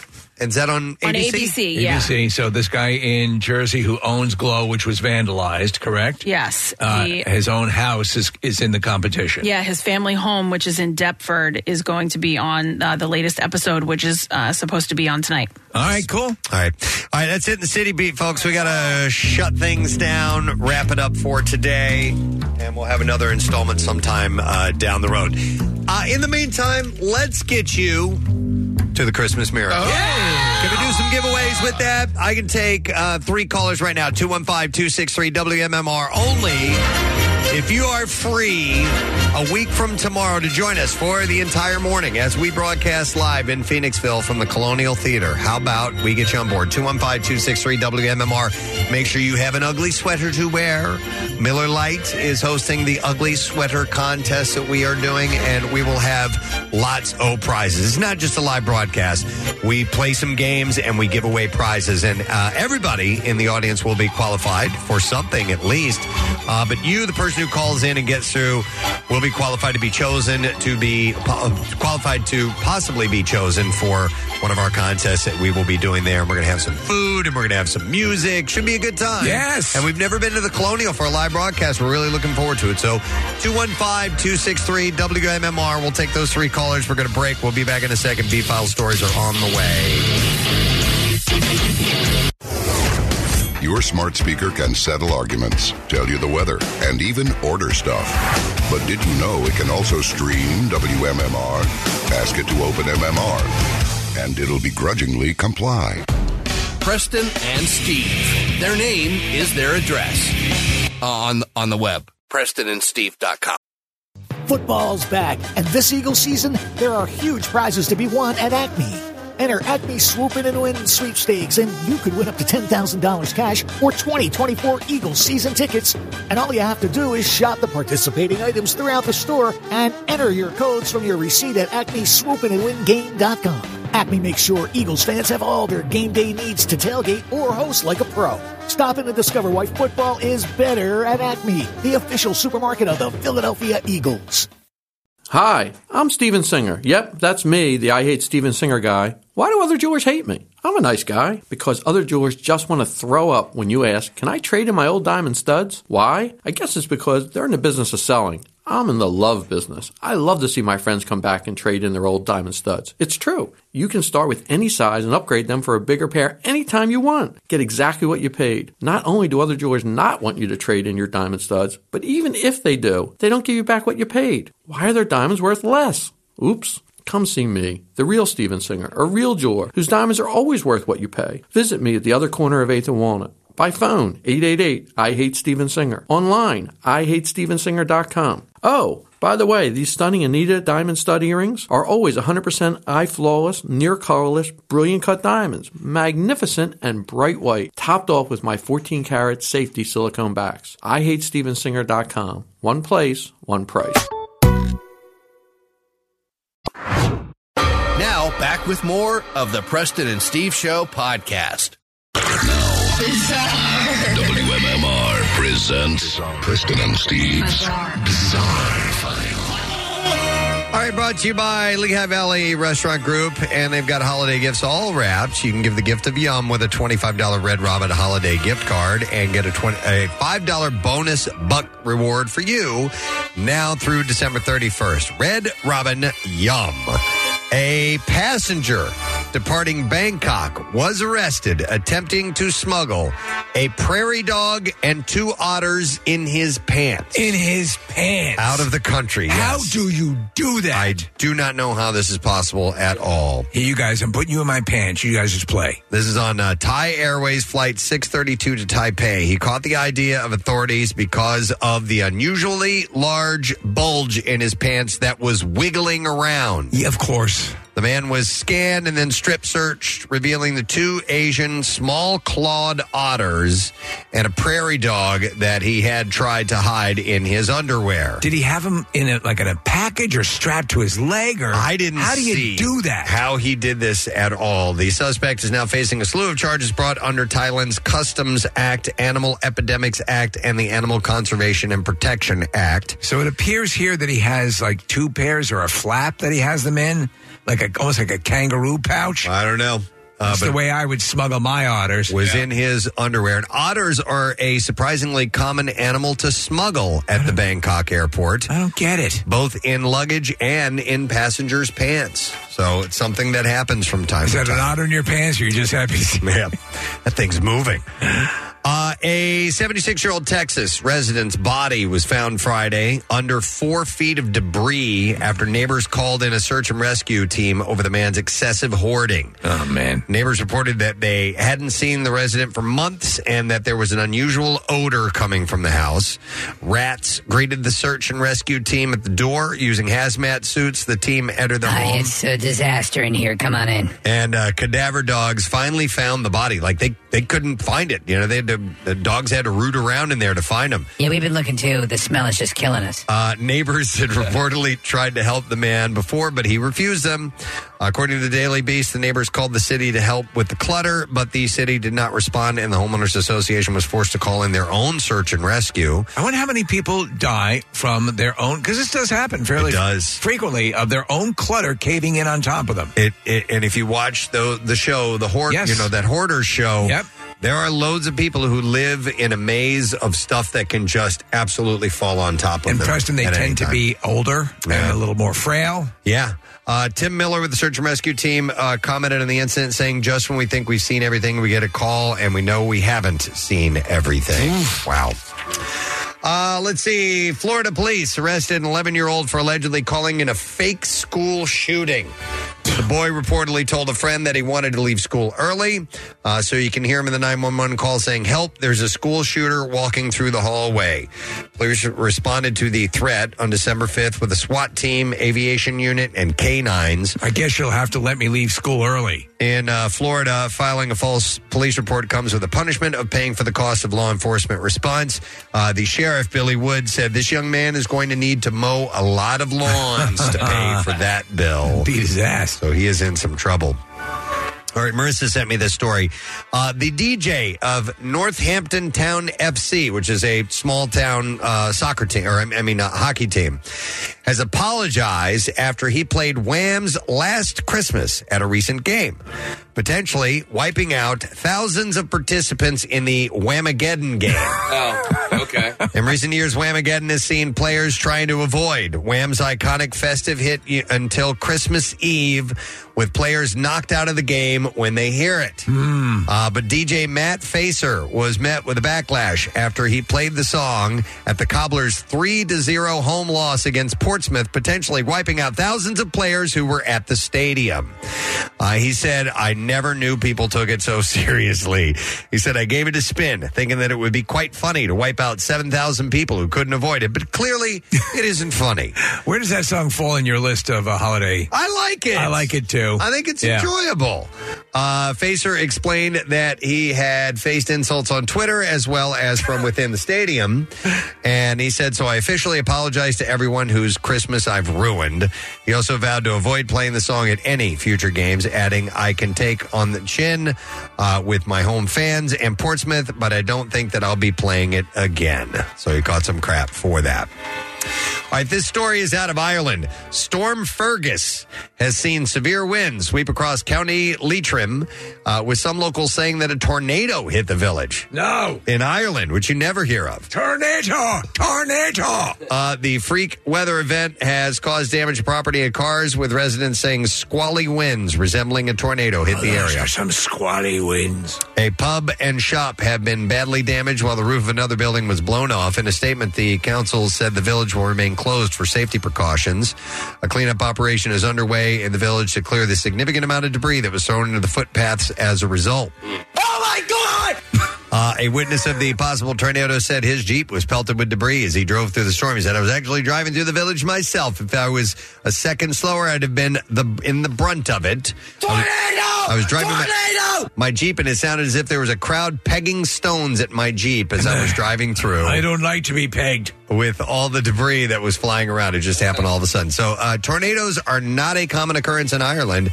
Roughly 10 are recorded every year in the entire country. To be honest, I always assumed that tornadic activity was more U.S. U.S. I thought so, too. Yeah, but I guess it does happen from time to time. Crazy, isn't it? All right, one last story. This was the quote from Reggie Braswell. When he was watching security footage from his security camera, he said, our washing machine just exploded. Whoa. It blew up. He said glass is all about the front, around the door. Glass was everywhere. He took pictures of the aftermath as his Samsung top loader washing machine was mangled in pieces with the top blown off. He said, I'm just thankful no one was there. He documented the damage to his dryer, garage wall, outlets, and his car. He cleaned up his garage, and since the washing machine was in pieces, he took it to the curb. So he called Samsung to report the issue. He said, the lady told me that, oh, well, since you don't have the washer anymore, we can't do anything for you. What? He started doing some research online and learned the Samsung top loader washing machine was part of a massive recall in 2016. Sarah Price of Holly Springs and her washing machine exploded mid-wash as well after this guy's did. I know someone who had the exact same thing happen. Really? Yeah, it blew up. Yeah, Samsung. The recall included 2.8... They're getting rid of that blow-up feature. 2.8 million Samsung washing machines. It's right next to Delicates. Yeah. It's just a plunger on a dynamite. So several different models apparently was in the recall. When Braswell searched his serial number, it showed that it was a recalled machine. He said he had no idea that it was recalled and claimed that he didn't get a recall notice. He called the number listed on the notice for Samsung. He said, they told me if I don't have the machine, they can't do anything for me, even though I have the videos. That sucks. And serial numbers, yeah. Do you pay attention to, like, you get recalls in the mail or whatever? I don't know. Rochelle reads the mail. So, yes. I guess we do. And there you go. That's what I have in the bizarre file for you. Hey, don't forget it's Tattoo Day. Text the word tattoo 39333 because we have a chance for you to win a free tattoo from Floating World Tattoo and Piercing. It's a Preston and Steve Show themed tattoo, mind you. So do that now. And don't forget to check out their artwork samples, floatingworldtattoos.com or on Instagram at Floating World Tattoos. We'll be back in just a moment. Coming to your neighborhood. Join Marissa from the Preston and Steve Show tomorrow from 4 to 6. Preston and Steve Christmas Miracle Miller Lite Ugly Sweater Edition pre-party at Milk Boy, 1100 Chestnut Street in Center City. Enter for a chance to win passes for Preston and Steve's Christmas Miracle and enjoy 350 Miller Lite 12-ounce cans. Complete details at WMMR.com. Real quick shout out. This is from Joelle Miller. And she says, hey, Totally Presbo, my name is Joelle, and I'd like to give a shout out to the YouTube community of Preston and Steve, including Kyle Mack. I found wonderfully funny and supportive people that I am glad to call my friends, even though if we've never met in person, at least not yet, and I can't wait to talk to them each and every morning. I am incredibly thankful for your show and all of them. Thank you. You guys rock. And it says, P.S., if you could, Steve, if you could yell, not you-hoo, but YouTube, they would love that. All right. And then a short. Tapers alert. Okay. So that is for our YouTube community, which you can watch at any point in time as we are live. And thank you guys for checking in, and you can see everything that's going on in the studio. Pretty awesome, yeah. While you watch it, and then when we're in commercial breaks, we have like old clips that we'll play, which is pretty cool. I walk out to go to the bathroom because that's where you pretty much the breaks because we can go to the bathroom. Yeah. We walk out and you'll see a clip playing on Connor's computer out there, and it's like, that's I remember that. Yeah, a little bit of nostalgia. By the way, speaking of the bathroom, real quick, isn't it great that we have security locks on the bathroom door that actually have the code to the security lock written on a piece of tape on the door? By the way, did you notice it? Yeah, it's totally going against purpose. Yes. But did you notice that they replaced the toilet paper dispensers in the stalls? No. They didn't, not yet in the female bathrooms. So, Kathy, the new mechanism allows you to pull it out without being an Olympic competitor. Seriously. Yeah. We are still in the Olympic competitive situation in our bathrooms. I heard somebody in there yesterday, and she was like... Because it's so annoying. You can't get the friggin' toilet It's paper like a out. tug of war. So annoying. I had just gotten used to the temporary code, which was 13579. Yes. And then they switched it back, and I know that this is a first world problem, but I went over the other day and I was like, yes, I figured it out. Nope. The old one again. And then they changed it. Yeah. The other day, as I was walking up, I noticed it so that the lights will go off after a time of inactivity, and so it's dark in there, which is great. You know, you'll know that you have the bathroom to yourself. So I go in, the light's dark. I go in, I walk up to the urinal. Nope, somebody's sitting in there. Some poor son of a bitch had taken a dump that took so long that the lights actually shut off on him, and he was sitting there all by himself in a cold, dark, empty room trying to do his business. I've had it happen to me. Except sometimes, let's say it's a lot more involved than you thought it would be. The lights will shut off, but then when the door opens up, the lights come back on. One thing, and by the way, a little addendum to the toilet paper dispenser replacement. It used to be flat on top, which was perfect to rest your phone. Oh, they took the now flat it's away. rounded. Oh, yeah, I do like set the it there? flat. Yeah. Hate it. And I used to, like, if I wanted to eat something, I could set it up nicely on the... Sure, yeah. If you had, like, a steak and or whatever. sometimes I bring a vase with a flower. I like to put it there. All right. By the way, here's a text came in about our YouTube community. It says, the YouTube community is the horniest bunch of teenage adults I've ever seen. Really?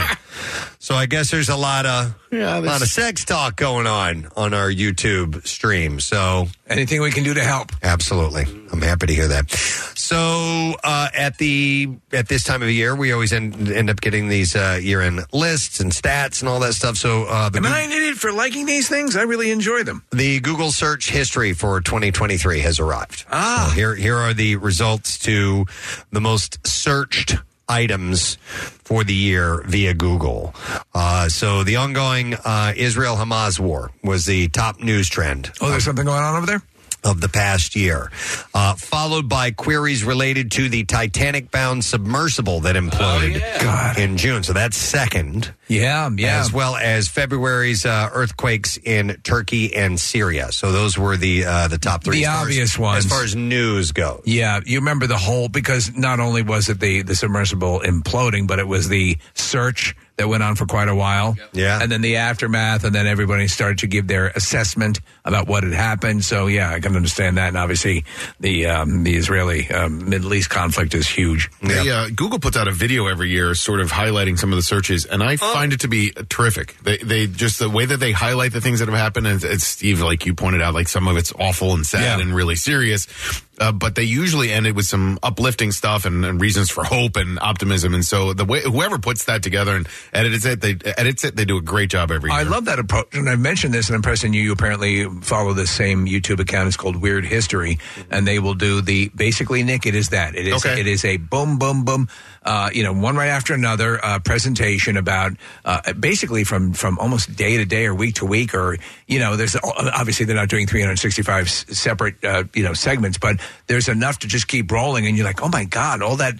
You forget. I was saying to Preston, when you say, wow, things couldn't possibly get crazier, and then you look back at like the early 70s, you're like, oh yeah, it could. Yep. It was. Yeah, most definitely. The top trending person on search this year was Damar Hamlin, the football player who had the near-death cardiac arrest on the field during a game back in January. So all the way through the year, still there were no searches. Someone still has a chance to have a cardiac arrest. Then him, and then Jeremy Renner came in second. Yeah, that was huge. Yeah.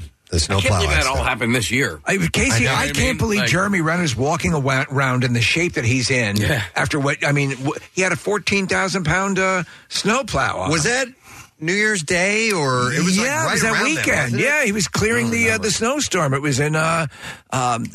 Lake Tahoe, and he was clearing his neighbor's driveway. I forgot the date on that, but I thought it was right at the very beginning of the year. And that was followed by Matthew Perry and Tina Turner. They led the search trends amongst notable individials who had passed away. Tina Turner was driving that snowplow. No, she was not. It was January 1st. It was this year, Okay.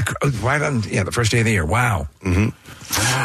In the world of entertainment, Barbie dominated Google searches movie trends this year, and that was followed by Oppenheimer. So can I, by the way, conjecture that, Kathy, do you believe this is going to be a banner year for Barbie sales and Oppenheimer doll sales? Definitely the Oppenheimer. Yeah. Hey, how was Barbie represented around Halloween, Kath? We saw a lot of Barbies. I get nobody that comes to my house. So Yeah. I didn't see Barbie. Did anybody go? I didn't go to any Halloween parties or costume Yeah, parties. they did like the that. box. Like, it wasn't just like dress as Barbie. It was like go dress as Barbie, but go inside the box. Right. That box was all over the place. We had many Barbies at the house. You did? So, yeah. Okay. So in TV, The Last of Us. Loved it. Led the searches. Wednesday was second. And Ginny and Georgia. Oh, I love that. What's that? It's a show. It's like it's kind of like a little Hallmark meets like a Two Girls in a Cup? No, not that far. Don't go that far. Right. No, like a Bridgerton? No, not Bridgerton. Like a little crime. There's a little crime in it. There's a little like secrets and not so Hallmarky things. Okay. Like a little shoplifting, sodomy, bestiality, illegal guns. felching. Okay, what? There's something they address some not so Hallmarky, but like I feel like the overall vibe, like at least that's what they want people to think. But underneath, that's not what it is. I see. Was it like a teen thing, tween thing? Yeah, there's. I remember seeing a little bit of this. Yeah, there's a couple teen storylines in there. Is it Desperate Housewivesy? Whether you see this what appears to be this bucolic, wonderful thing, and below the surface, is it? Yeah, I mean, kind of. Yeah, below the surface, it's not that. Okay, well, that was one of the top searches as far as television shows goes. Then you had for music, and I'm lost here on a couple of these guys. Yoasobi, the song Idol was Google's top trending song on search. How do you spell that? Yoasobi. Yoasobi. Is that K-pop? So it probably is. It says it's a musical duo, and the picture's up on the screen here, so it might be K-pop. It's a Japanese pop, whatever. Japanese. Yeah, is that J-pop? J-pop, I guess, yeah. Okay. Jason Aldean's Try That in a Small Town. And then Shakira and Bizarrap. Is that right? Bizarrap's I don't envy you this list. Bizarrap Music Sessions Volume 53. Dude, I just, It's not your jam, man. It's not my It's not my jam. You're Dan Fogelberg. All the way. All right, then the top trending recipe was bibimbap. Which is what? It's Korean. I had to look it up. It's a Korean bowl dish. It looks pretty damn tasty. So do you know that Korean food is considered like on a par with Mediterranean food for a healthy diet? Oh, awesome. Yep. Really? Like kimchi and all that stuff? Yeah. All right. South Korean primarily. This is it. This looks good, doesn't it? Yeah. North Korean is water and cardboard. Bibimbap, I guess is how it does look pretty good. Yeah. So Bizarrap to bibimbap. There you go. I want my baby back. Then Inter Miami CF. Messi. Yeah. Yep. And the new home of Lionel Messi led Google's sports teams trends. Is that Nick? Are those playoffs still going on? I know we lost. I don't know, Casey. I don't know when the MLS Cup is. All right. And specifically in the U.S., the Google people spent 2023 asking why eggs, Taylor Swift tickets, and sriracha bottles were so expensive, while Riz was a front runner for trending slang definition inquiries. Right. It made the, was it Oxford Dictionary or Webster's Dictionary? It was Oxford. Oxford's number one word or word of the year. It was also searched heavily on Google this year. And by the way, your Columbus Crew MLS Cup winners this year. 2-1 over LAFC. Okay. There you go. To mark the search of Google's 25th birthday, they released top search data of all time across various specific categories. So they can tell us what people were looking up in the 1600s? No. Since 2004. Oh, yeah, well, that's right. Which is when the data first became available globally. The most Googled Grammy winner of all time has been Beyonce, for example. It's beyond. Listen, there's no arguing with the whole Beyonce legend and movement and the movie and the whole thing. Mm-hmm. Is there too much hubbub about Beyonce? I mean, and the actual regular delivery talent wise, or I mean, I'm not a fan. I don't. I think she's talented, but I don't know. She's overrated. Yeah, I like that's that. kind of what I'm thinking. She's got a lot of juice behind her. She's got a lot of money and all that marketing behind her. Yeah. And that helps. It doesn't mean that she's not accomplished. She's not incredibly talented. Like, it's just, it's overexposure and it's a lot. She ain't no Kathy. Yeah, she ain't no Kathy. That's right. Yeah, but people who love her, they're like, they're kind of like the Taylor Swift people. And I get it. Yeah. Yeah. I think both of those. I think they're both great, but I think they're a little both overblown.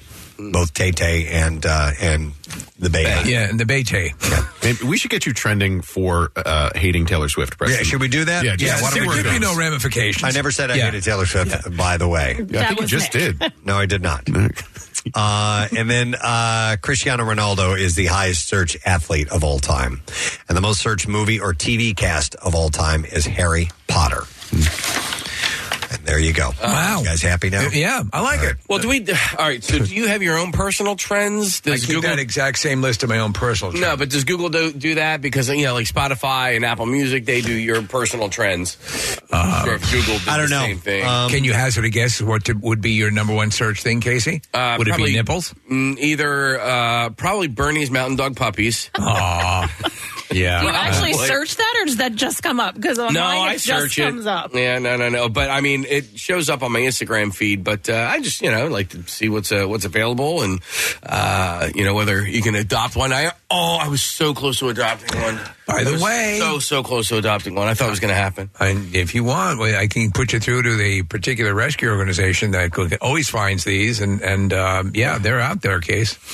Believe it or not. Case, I'm looking for a home, Casey.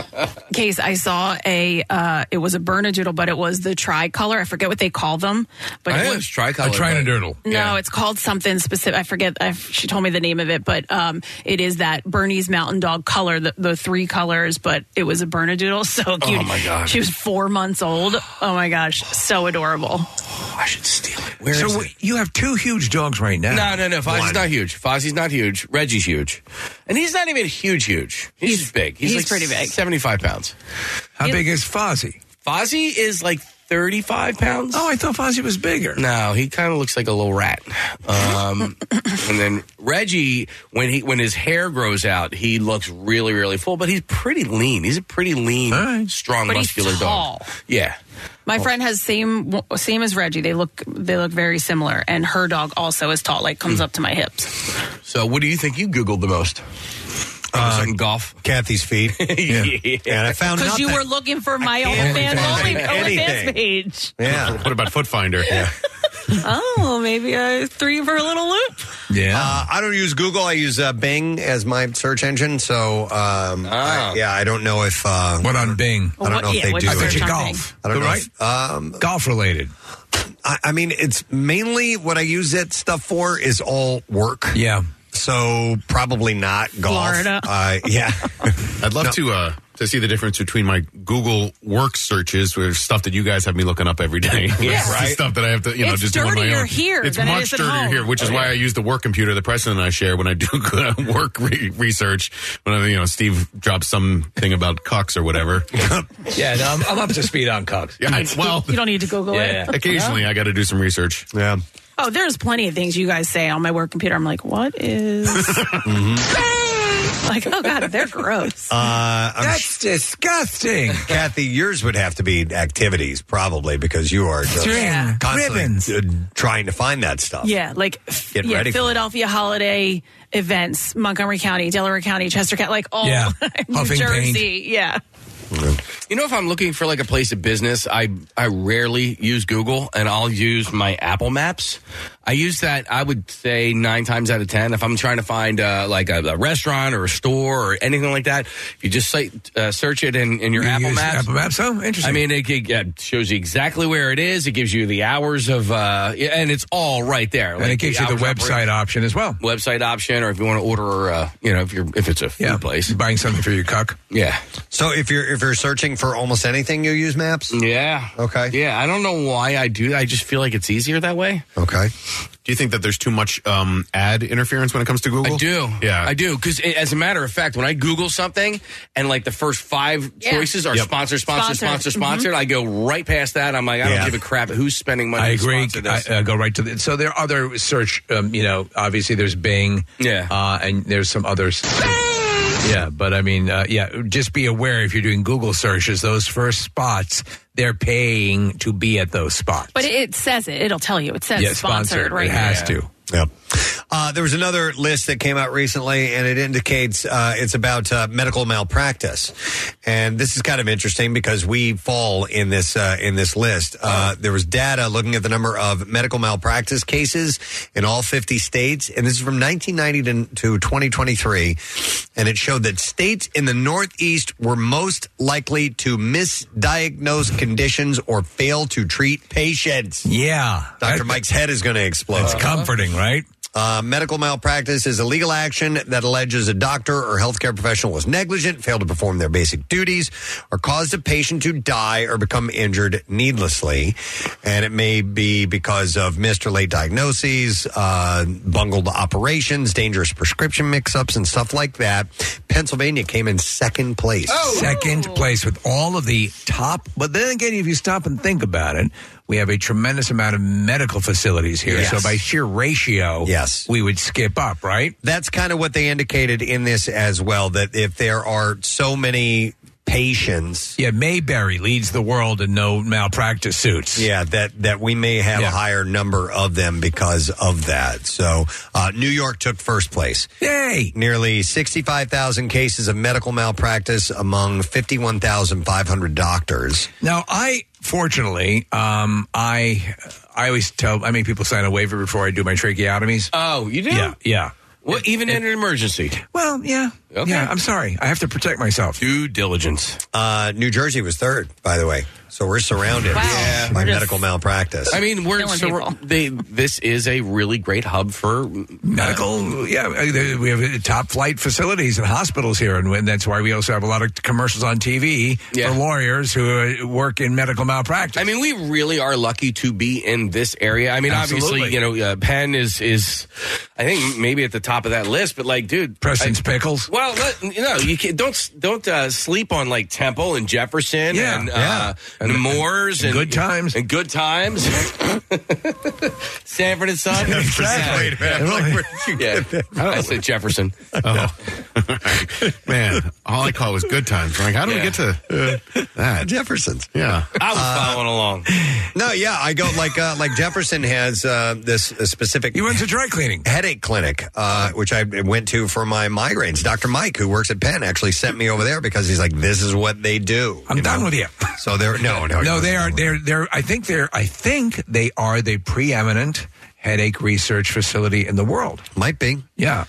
I'm number 11th in tracheotomies, by the way. You are? Oh, wow. Yeah. Nick was just researching tracheotomies. I was, and then I went to Good Times. Okay, why not? Yet again. What are we asking about? The powerful episode of Good Times with the tracheotomy episode. Well, so where my head went was, which was a better show, Good Times or the Jeffersons? Oh, Jeffersons. I was thinking Good Times. Yeah. Wow. Well, I mean, just to I've make never me really laugh. watched Good Actually, Times. of your black sitcoms from the late 70s and early 80s, I would go What's Happening is What's my favorite. Happening. Yeah, but between the Jeffersons and Good Times. Yeah. Interesting. You raise an interesting question. I haven't watched enough Good Times I just know the song. I actually found myself laughing more.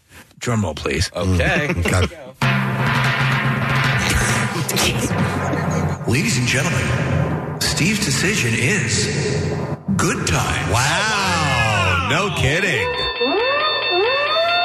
And to what do you attribute that to? J.J. Jimmy Walker. Yeah, he was funny. Yeah. You gotta love it. What's a better song?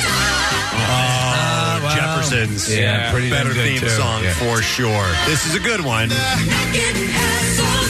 getting hustled, keeping your head above water, making a way when you can, temporary layoffs, good times, easy credit rip-offs, good times, scratching and surviving, good times, hanging in a job. What did she say there? Hanging in the the Jamba Juice. Hanging in the chow line? Yeah. And this is the money shot right here.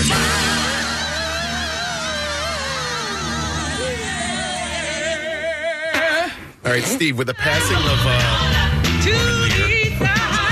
passing of who? Norman Lear passed away last week, right? So he was responsible for Good Times, Jefferson's, All in the Family. Which came first out of all of them? Was it All in the Family and then Maude? All in the Family.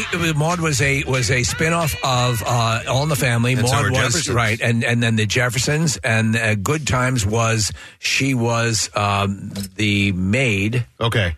And then all of those begot many successful sequels. It's crazy. Actually, they were showing. MeTV did a big tribute to Norman Lear, and I mean the amount of stuff that the one crappy aspect of I'm off on a complete tangent here, but the one crappy aspect of a lot of these shows were shot on the video of the time, which has not aged well. Right? Yeah. It doesn't the look of it. It just doesn't look I see quite what you're as saying. good. Yeah. I wonder if they could digitally give it that kind of film. I'm sure they treatment, could. make it look a little bit differently. I mean, just in the 70s and 80s, All in the Family to Maude to Sanford and Son, One Day at a Time, The Jeffersons, and then Good Times. Yeah. And that's remarkable. The prime time lineups would be dominated by sitcoms, and now they're few and far between. Mm-hmm. When I look at the prime time schedule, it is all reality shows, chef shows, singing competitions. Mm-hmm. It's all either game shows or that sort of stuff. There is the amount of scripted TV. Do you have a sitcom you watch? Because I don't think I do. No, I used to. We were talking about The Bear this morning being a comedy thing for the Golden That's all Globes. streaming. What about Abbott Elementary? Is that Abbott Elementary? Okay. Abbott Elementary I do watch, and that continues to be great. I have not faithfully watched a sitcom in ages. And the Wonder Years. Ages. Wonder Years was great. The new Wonder Years is great. Oh, the new one, yeah. I haven't really. I watched one episode and I liked it, but I fell out of sitcom mode a long time ago. What about Modern Family? Did you watch that? I watched pieces of it. I watched bits in here, and that one. What was fun about that is you didn't have to follow religiously. You could just jump in an episode and watch it and get it. Modern Family is one of the great sitcoms of all time, but it's run its course. It's over now. Yeah. Nothing's over. Well, apparently that is, but... So this was about medicine in Philadelphia? Yeah, so there's Weird Pennsylvania comes in second for medical malpractice. Yes. Yeah. And the Listen up, Jeffersons. And the Jeffersons. Well, we're moving on now. It By the remains way, to be seen if they were better or not. It's very relevant. I think that entire cast is dead. Maybe that would not have happened if they had better medical care. I know we have to take a break, Casey, but I ran into the actress who was the female lead on Good Times, and I cannot wait.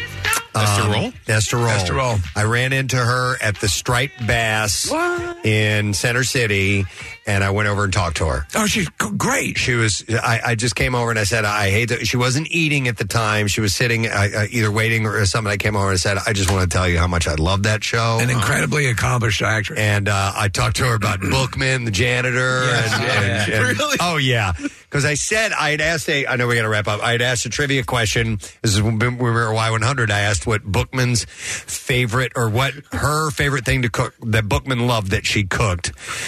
And she knew the answer. It was sweet potato pie. Wow. Yeah, so she got what a nice connection. It was really sweet. You know what she was sensational in? Driving Miss Daisy. Oh, yeah. Yeah, terrific. Absolutely. All right. And that means we need to take a break because we got to get Weird Al on. Yeah. Yes. All right. But before we do that, I want to give away some movie passes. There's a screening of Rebel Moon. Casey is hosting this. It is a week from today, 7 p.m., AMC Fashion District. If you would like to go, be caller 10 and 11 at 215-263-WMMR. We'll give you the passes. You get to see it before it opens December 22nd. Rebel Moon from our friend Zack Snyder. Oh, yeah. We'll be back in just a moment. Stay with us. Weird Al is next. In MMR's early days, we used carrier pigeons for requests, but some people got mad at us. So now we have the text line at 39333. It's faster, better, and there's less poop. So text us anytime at 39333. Preston and Steve. Their name is their address on the web. PrestonandSteve.com. Football's back, and this Eagle season, there are huge prizes to be won at Acme. Enter Acme Swoop In and Win sweepstakes, and you could win up to $10,000 cash or 2024 Eagles season tickets. And all you have to do is shop the participating items throughout the store and enter your codes from your receipt at acmeswoopinandwingame.com. Acme makes sure Eagles fans have all their game day needs to tailgate or host like a pro. Stop in and discover why football is better at Acme, the official supermarket of the Philadelphia Eagles. Winter may seem like a strange time to replace the windows in your home, but with Window Nation, it's the perfect time. Right now, Window Nation is offering you 50% off all window styles. Plus, you can get 0% interest for 5 years. So get rid of those cold, drafty windows that are costing you more to heat your home. With savings this big, it's time to give Window Nation a look. It's easy. Simply call 866-90NATION or visit windownation.com to get started. Now, back with more of the Preston and Steve Show podcast. I got an email concerning, we have Weird Al, we got about 5 minutes before he's going to be joining us, so we got a little bit of time here. But I got an email from somebody yesterday who had mentioned a sport called ski jorking. Yes. Which is where a dog pulls you on while you're wearing cross-country skis. And there's also horse versions, too, where they pull you over jumps and things like that. I got an email from our friend Kurt Anderson who said, love the show. Gotta say, there was a brief period of time when I shortly held the world record for skjorking. 9-dog team. Pure, unadulterated terror. Crazy fun. Shattered my hand. Wow. Record broken shortly after, and girlfriend said she'd leave me if I tried to set a new record. I didn't. She left me anyway. So that answers my question. Moved to dog sled, he said. So yesterday I asked if it would be, if you could have a team of dogs pulling you the way you would like an Iditarod. Yeah. Right. And the only difference is you're not on a sled apparatus of some sort. You're just on skis. Right. So and he I did could that. See, yeah. He did that apparently, but he ended up moving to a dog sled afterwards. Yeah. So I've always wanted to do an actual dog sled across terrain. It seems pretty cool. Yeah. I mean, pull it. Oh, you would like to pull it I'd like to be with the team of dogs. I like the teamwork. What was the movie that you and I loved with William Dafoe? Is it Togo?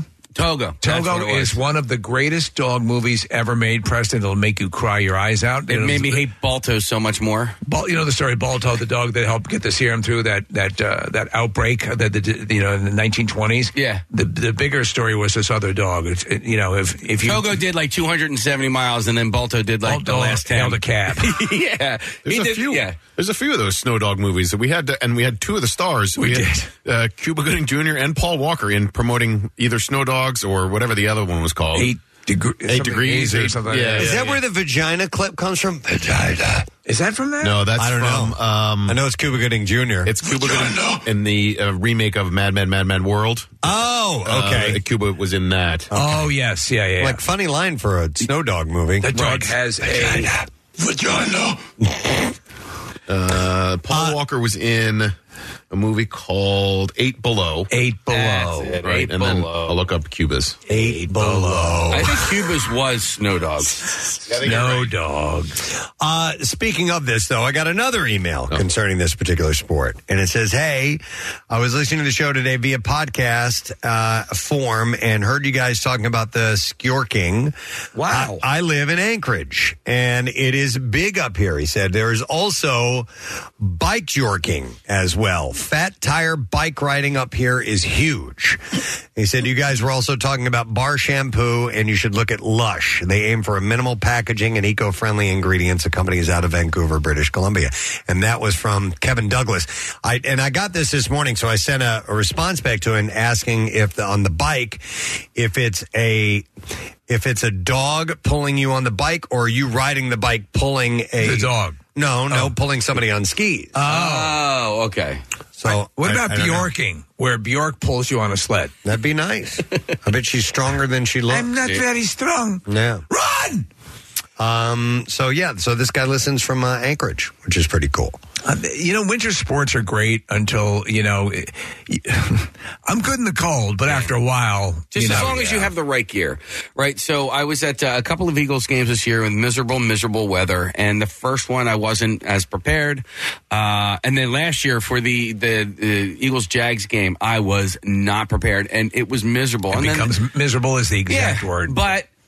But last year, in my defense, I had no idea it was going to rain until I opened my garage door and it was raining out. I was like, I didn't look at the weather. So that was my own fault. And I accidentally grabbed a tube top. No. I either grabbed 2 rain jackets or 2 rain pants. Whatever it was, I didn't grab the full set. I know. But I have also been in those elements and those conditions where I was fully prepared and I had all the right gear and it was fine. Same thing with skiing. What do you think about that?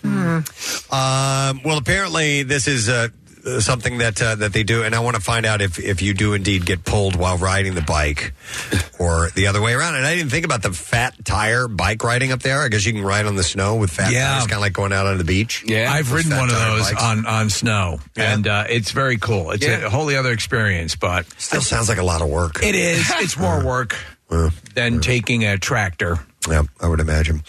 All right. Well, anyhow, I thought that was kind of cool. So maybe he'll get back to me and let me know about that. Checking in from Anchorage, Alaska. Any word on Weird Al? We still nothing yet? Okay. Well, I saw this story I thought was kind of interesting, and it's about poinsettias.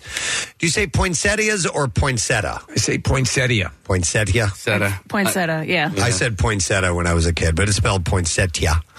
But you know what? There's recently people that are searching this time of year whether or not poinsettias can kill cats or dogs. Always. Yes. But apparently they are not deadly to pets. Oh. Yes. Claims have been circulating on social media for years and pre-social media. It was considered, that was a fact. You can't let your pets get anywhere near these plants because they're lethal, but the word is they're not. Right? According to the ASPCA, the holiday plant has been called lethal to pets since around 1919, but poinsettias aren't as dangerous to cats and dogs as many people believe.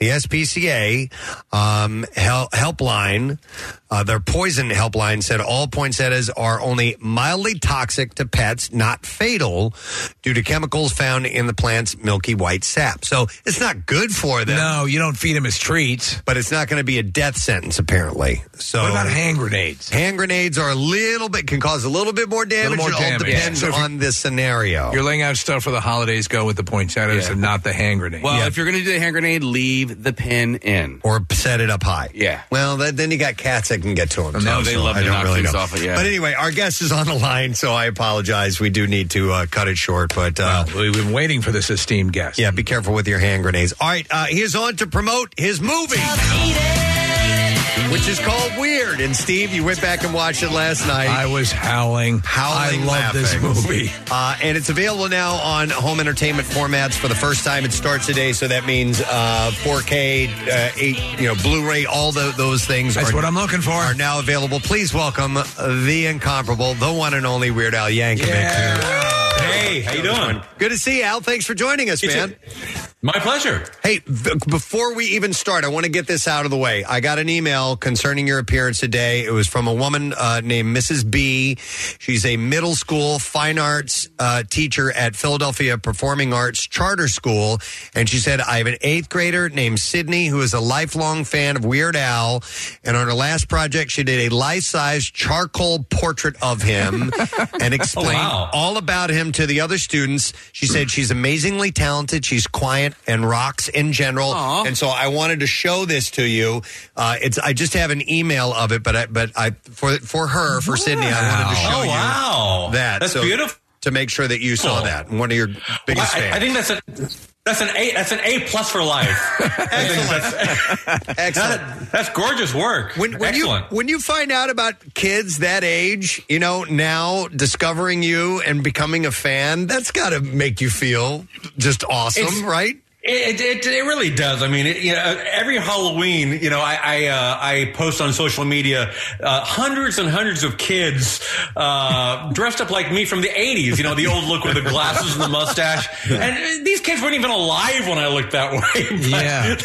They're dressing up like me for Halloween. Well, the movie, by the way, so, Weird, the Al Yankovic story, prior to this UHF, they released the anniversary edition Blu-ray, all sorts of additional stuff. So I've been waiting for this. Watched the movie again last night. It is so sharp, so funny, and so bizarre. And you try to explain it to people. And I understand when you guys, it originally was, correct me if I'm wrong, a Funny or Die skit, and then the idea was to go more full feature. It must have been a nightmare trying to sell this. I thought it would be a lot easier than it was because I thought it was a really funny idea. But yeah, it took us a couple of years to find somebody that wanted to actually foot the bill for it, because it was in fact based on a Funny or Die video that Eric Appel, the director, and I made back in 2010. And at the time that video went viral, and I played it during my live shows, during costume changes on the big screen, and everybody loved it. Oh, this is great. When's the movie coming out? And I'd have to explain, no, it's just a bit. It's just a gag. It's just meant to be like a 3-minute long sketch.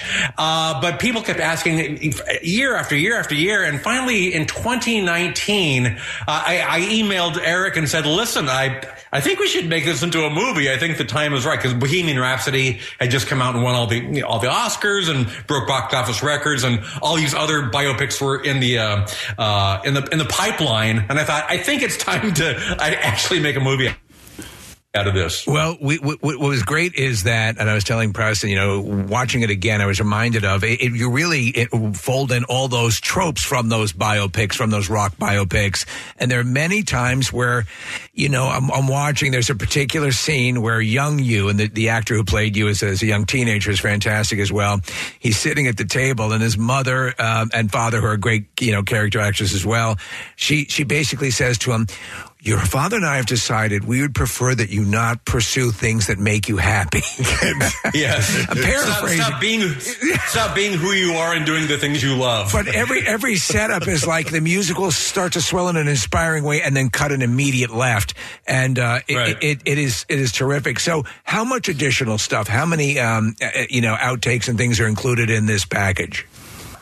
Well, there weren't a lot of entire scenes that got cut out. Yeah. Because we were working with a fairly low budget, and we had to shoot the whole movie in 18 days. It was a crazy schedule. But having said that, there is a 25-minute deleted scenes package on the Blu-ray with Eric and I hosting it and talking about why we had to cut certain things out. So yeah, there's little snips and trims and a lot of jokes that I loved that got cut out, but they're on the Blu-ray because we wanted it to have a very specific tone. We wanted it to feel like a serious Hollywood biopic. And, so we actually cut out some of the funniest gags in the movie just because we didn't want to, overplay our hand and just keep the heart and keep the emotion and the tone sort of serious to, make it feel more like a real movie. Well, it is a fantastical depiction of your life in all sorts of ways. There is a pool scene in it, and you've done a video for Variety explaining this pool scene is sort of an homage to the Boogie Nights pool scene, where you have so many cameos. You have Conan playing Andy Warhol. You have Emo Phillips playing Salvador Dali. How did you get all of those people, tons of celebrities and faux celebrities, together for that one day?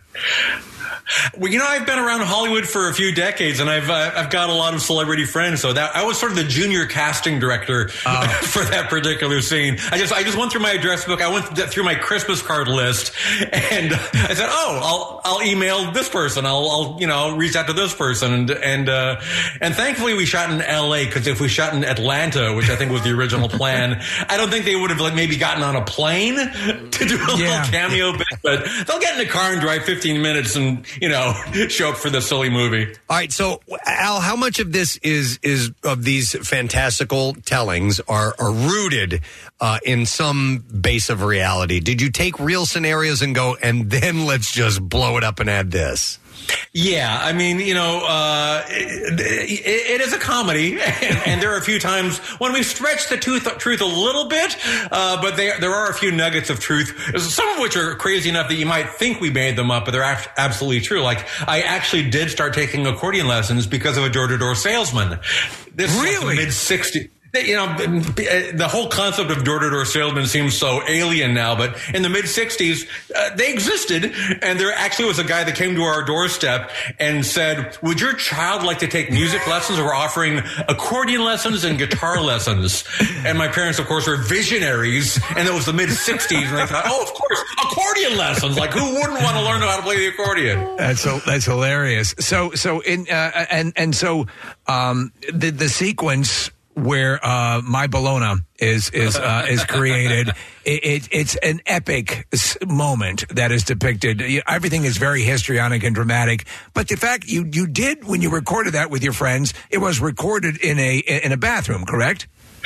Yeah, and in fact, the original recording, I know in the movie we have the whole band there, but the original recording was literally just me in a public bathroom with my accordion, and that was the version that got released on Capitol Records ultimately. So the Evan Rachel Wood, by the way, is terrific as Madonna. She's great. There's this whole faux relationship that involves drug cartels, Pablo Escobar. I mean, it goes, Scarface and so much. The initial reaction is really good. It was released though on Roku, their channel, and so this is actually kind of a re-premiere of the movie, is it not? Well, it's the first time it's been on physical media, and if you watch it on Roku, it's been available for the last year, but it's with commercial breaks and everything like that. And now it's all together like a movie, and it's in 4K. It's the best it's ever looked. It's at Dolby Atmos. It sounds and looks amazing. We were thrilled to see Quinta Brunson also again as Oprah. So funny. She had one of the best SNLs in a long time. Yeah, was it a pleasure working with her? She was the best. Yeah, I mean, everything was very quick, and she was only on set for a couple hours, I think. Yeah. But yeah, she was absolutely the best. We love her to death. And you obviously appear in your own movie as various people. So what was the best? Obviously, it's you when you're doing what you do, having fun. What was the big highlight for you filming during this 18 days? I think my big scene was the second day of shooting, and it was odd because I'm there playing the record executive that turns Weird Al down. So I'm sitting across the desk from Daniel Radcliffe, who looks like me in the 80s, and it's just the whole thing was very surrealistic. It was like an out of body experience, and it was difficult for the director because he would say, "Okay, Al," and Dan and I both go, "Yes." They're like, "No, original Al." There's a lot of confusion. Radcliffe is so good in the movie, and he is. Listen, everyone was going, Daniel Radcliffe, and then you see him in the movie, and he delivers. I mean, I busted out laughing. I forgot how funny this line was the first time. John Deacon, who's David Dashmalian, right? Right, the great character actor. He's playing, that John Deacon from the Queen, and he says, "Listen, we would be on after he's blown away by your music virtuosity," and he says, "We'd be honored if you were to play on stage with us." And I was telling Casey about this, how hard I laughed this morning, and he's like, "Oh, you figure he's going to be honored?" And he goes, "That's a hard pass." And it's showing you. Apparently, the notion is, okay, now I'm in it. Now I've made it, and I can turn down an offer from Queen. It was hilarious. It's great stuff. Aubrey, would you join us on stage at Live Aid? Like, no, hard pass. It is absolutely, as Steve was saying, just filled with stars. Lin-Manuel Miranda is in it, to name one of the big names in there. And you, speaking of stage actors like him and people who produce these amazing productions, did I read correctly? You made your Broadway debut not that long ago? Oh, yeah, that was like a week ago. I was in New York with my family, and I got invited to be in Gutenberg the Musical with Josh Rad and Andrew Rannells. And they have like a different celebrity cameo every night, and I got to make my Broadway debut. I'm the producer who comes up out of the audience and offers to buy this musical that they've been pitching the entire show. So that was a lot of fun. Oh, that's Those cool. Guys, yeah. You know what's awesome about, by the way, one thing absolutely wanted to mention, because I used to listen to Dr. Demento, years ago, and you basically, he's a prominent part. Rainn Wilson, plays him in the movie, but there's basically no Weird Al without him, correct? Yeah, I can't imagine there would be, because, this is, the late 70s, and there was no YouTube. And certainly I can't think of any other disc jockey that would have given airtime to a teenage kid playing the accordion and trying to be funny. Dr. Demento was unique that way. He gave me a break. Yeah. It's actually nostalgic watching the movie again. I was, sort of possessed of that. It was a great time, and there were all these quirky characters, and they're jammed into this in one way or another. But that whole Dr. Demento, where you got to hear this song, you got to hear this Weird Al, or and you get it on, if you're lucky, you could record it off the show, and then you have the cassette. You know what I'm saying? Uh-huh. The same stuff we can call up instantaneously now. It was it was a holy quest, Kids today don't know the whole process of having a cassette tape full of songs that are missing the first 5 seconds. Yeah. Because I like this one, and you hit the record button. Yeah, exactly. All my songs were missing the first 5 seconds. Oh, there was a Bruce Springsteen concert where there was a minute in the middle of my mother hitting the record button accidentally. It's just one of those things, and it becomes memorialized. It becomes part of the song, part of the performance. Yeah. Wow. Well, listen, congratulations on all the success you've had with this film. Obviously you've had it in music for ages, but are you touring anytime in the near future or anything like that, Al? I toured the last couple of years, so I'm going to give people a little bit of a break next year. I'm thinking maybe 2025. That feels good to me right now. But I'm going to be working on various other projects next year and coming back strong whenever that happens. Excellent. Well, make sure there's a stop in Philadelphia if you can, okay? Absolutely. Excellent. Yeah. All right, Al, thank you so much. We love you. Good luck with everything. We'll talk to you soon. Take care. Al Yankovic and the movie Weird is now available in all these different formats, and you get a lot of extra love in those with the Blu-ray 2-disc pack, blah, blah, blah. There's a whole bunch of different ton of stuff. I've already ordered it. Nice. All right. It's so wild that Daniel Radcliffe was he jumped at the chance. Oh, and he's hilarious. The funny thing is that, Dr. Demento is sort of shorter and Weird Al is much taller. Right. And in the movie, Weird Al is Daniel Radcliffe, much shorter than Rainn Wilson, who towers over him. Wow. Do you think Daniel Radcliffe, has a long, successful career post Harry Potter? Because I kind of do. And initially I was like, can any of those kids escape the shadow of what that did, to the early parts of their career? Obviously not in a bad way. Oh yeah, I think he's going to have a lucrative career for a long time. He's set many times over. But again, you watch him in this movie, and the fact that he throws his all into it, because there are, there's just goofy stuff. What was the movie he was in where it's him and the dead body? Yeah, he was the dead body. He was the dead body. Caroline was watching that recently, and I watched about a half hour of it, and I'm like, what is this acid trip we are watching? Because it was, to use a phrase that was just used a little while ago, is demented. Yeah. It is bizarre. It's a ballsy role to take. It's called, Swiss Army Man? Yeah, Swiss Army Man. Yeah. That's it. And he's a dead body that washes up on shore with his guys, is on a deserted island, and he uses this body for all kinds of stuff. He uses him for drinking water. Yeah, it's messed up, man. And he's just, I can't even explain it. I didn't finish watching it. Caroline gave me the rundown of how it ended, and I was like, okay, man. It is freaky. But Radcliffe, and we were all, me and Steve and Nick and Casey, I don't know if you saw it, the Boy Who Lived, the documentary about the stunt double. No. So there's a documentary out on Max. It's about Daniel Radcliffe's stunt double all through the Harry Potter movies up until the next to last one, Deathly Hallows Part 1. He has a traumatic injury on stage which paralyzes him, or on set, and it paralyzes him. It is a wonderful documentary. It is excellent. And Daniel is a producer, and he's in it for most of it. In almost all of it. As a little boy, and you see him as his little boy self when he first started the series, he was looking up to his stunt double, who's a couple years older, and they became, dear friends, and so that friendship is portrayed throughout this documentary, and the just genuine, good-natured way of this man who was, rendered, this way because of this onset accident, and his constant positive attitude is amazing. And Daniel, he just comes off as just a guy, who's got a buddy, and I really think he's bizarrely managed to remain grounded amongst all of that fervor over Harry Potter and the spotlight being on him. Well, you see those scenes where they're talking about the enormity of his celebrity, and I'm just part of a.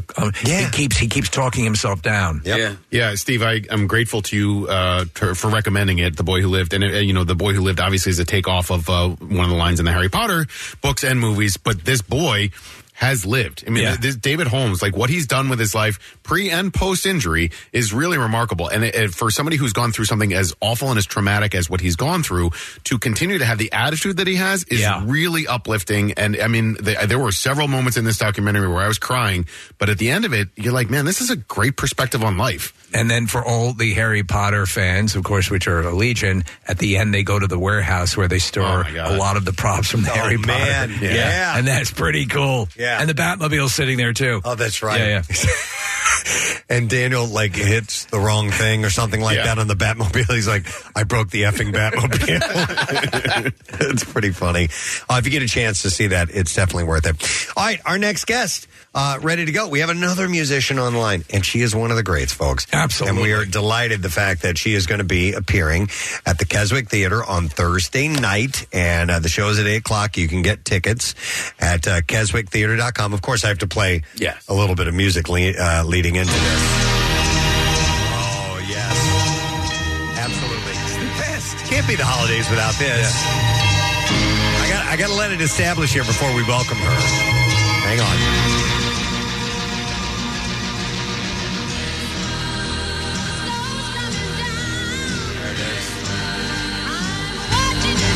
That voice, ladies and gentlemen, on the air with us now. Please welcome Darlene Love.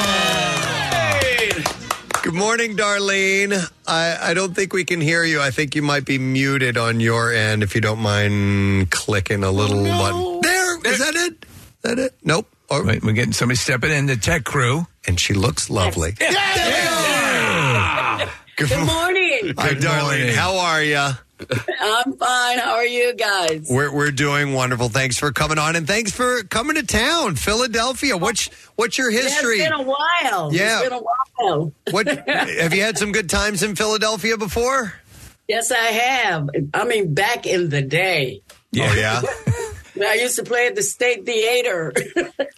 Wow. I saw an interview with you and Jerry Blavitt, of course, the Geeter. We lost him recently. And, you're obviously well woven into the legend, the music going back to Phil Spector and obviously good and bad with that. But the fact that you are, it's not Christmas without hearing your voice.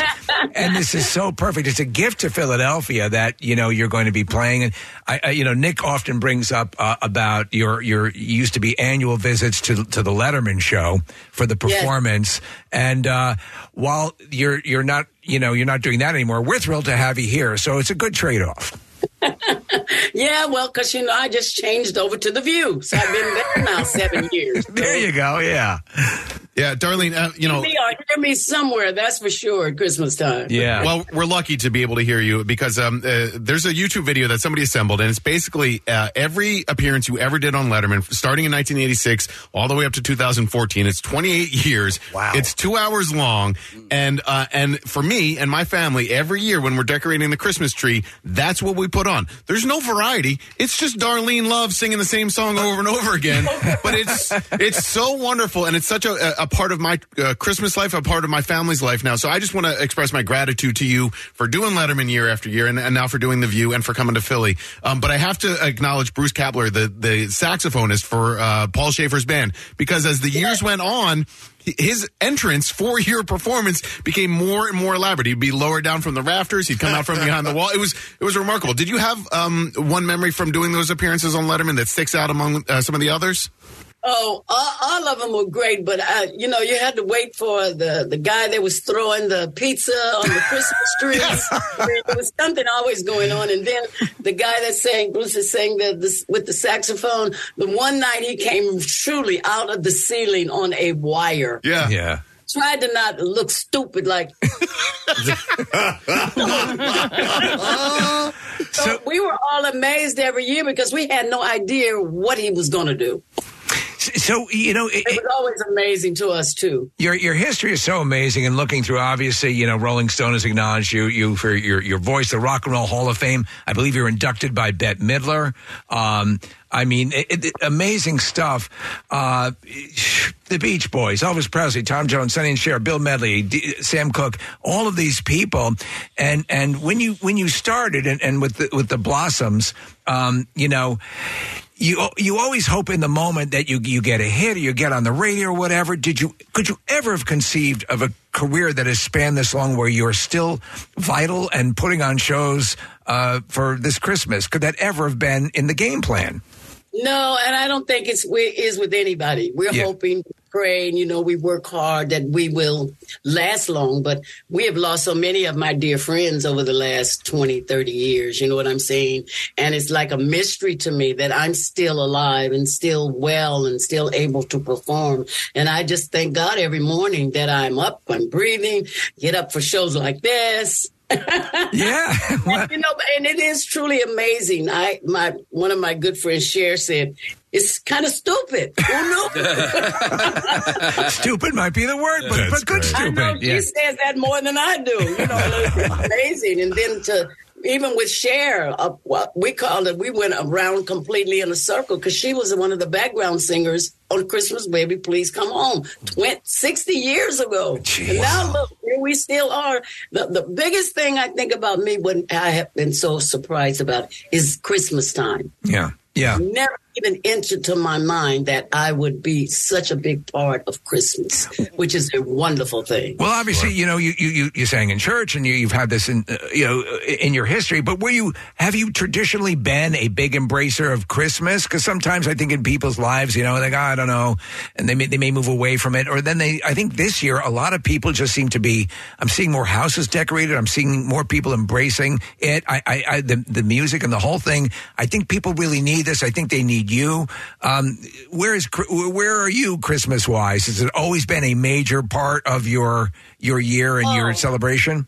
Definitely. My father was a pastor, and so we grew up in a church family history. So Christmas was always a big deal for us, especially at church. We had Christmas programs. The little bitty kids learned little speeches to say in the program. So I grew up with that. But as I got older, it was amazing that I knew we still had that foundation where we went in church and we did all of those programs and things. But I'm always just amazed that this one record, Christmas Baby Please Come Home, that was not like like a solemn song like Silent Night or, something like that. Even though I love Silent Night, don't get me wrong. But this song, sometimes I just have no words for the feeling and everybody loves this song. Love it, yeah. It's a top 10 record every year.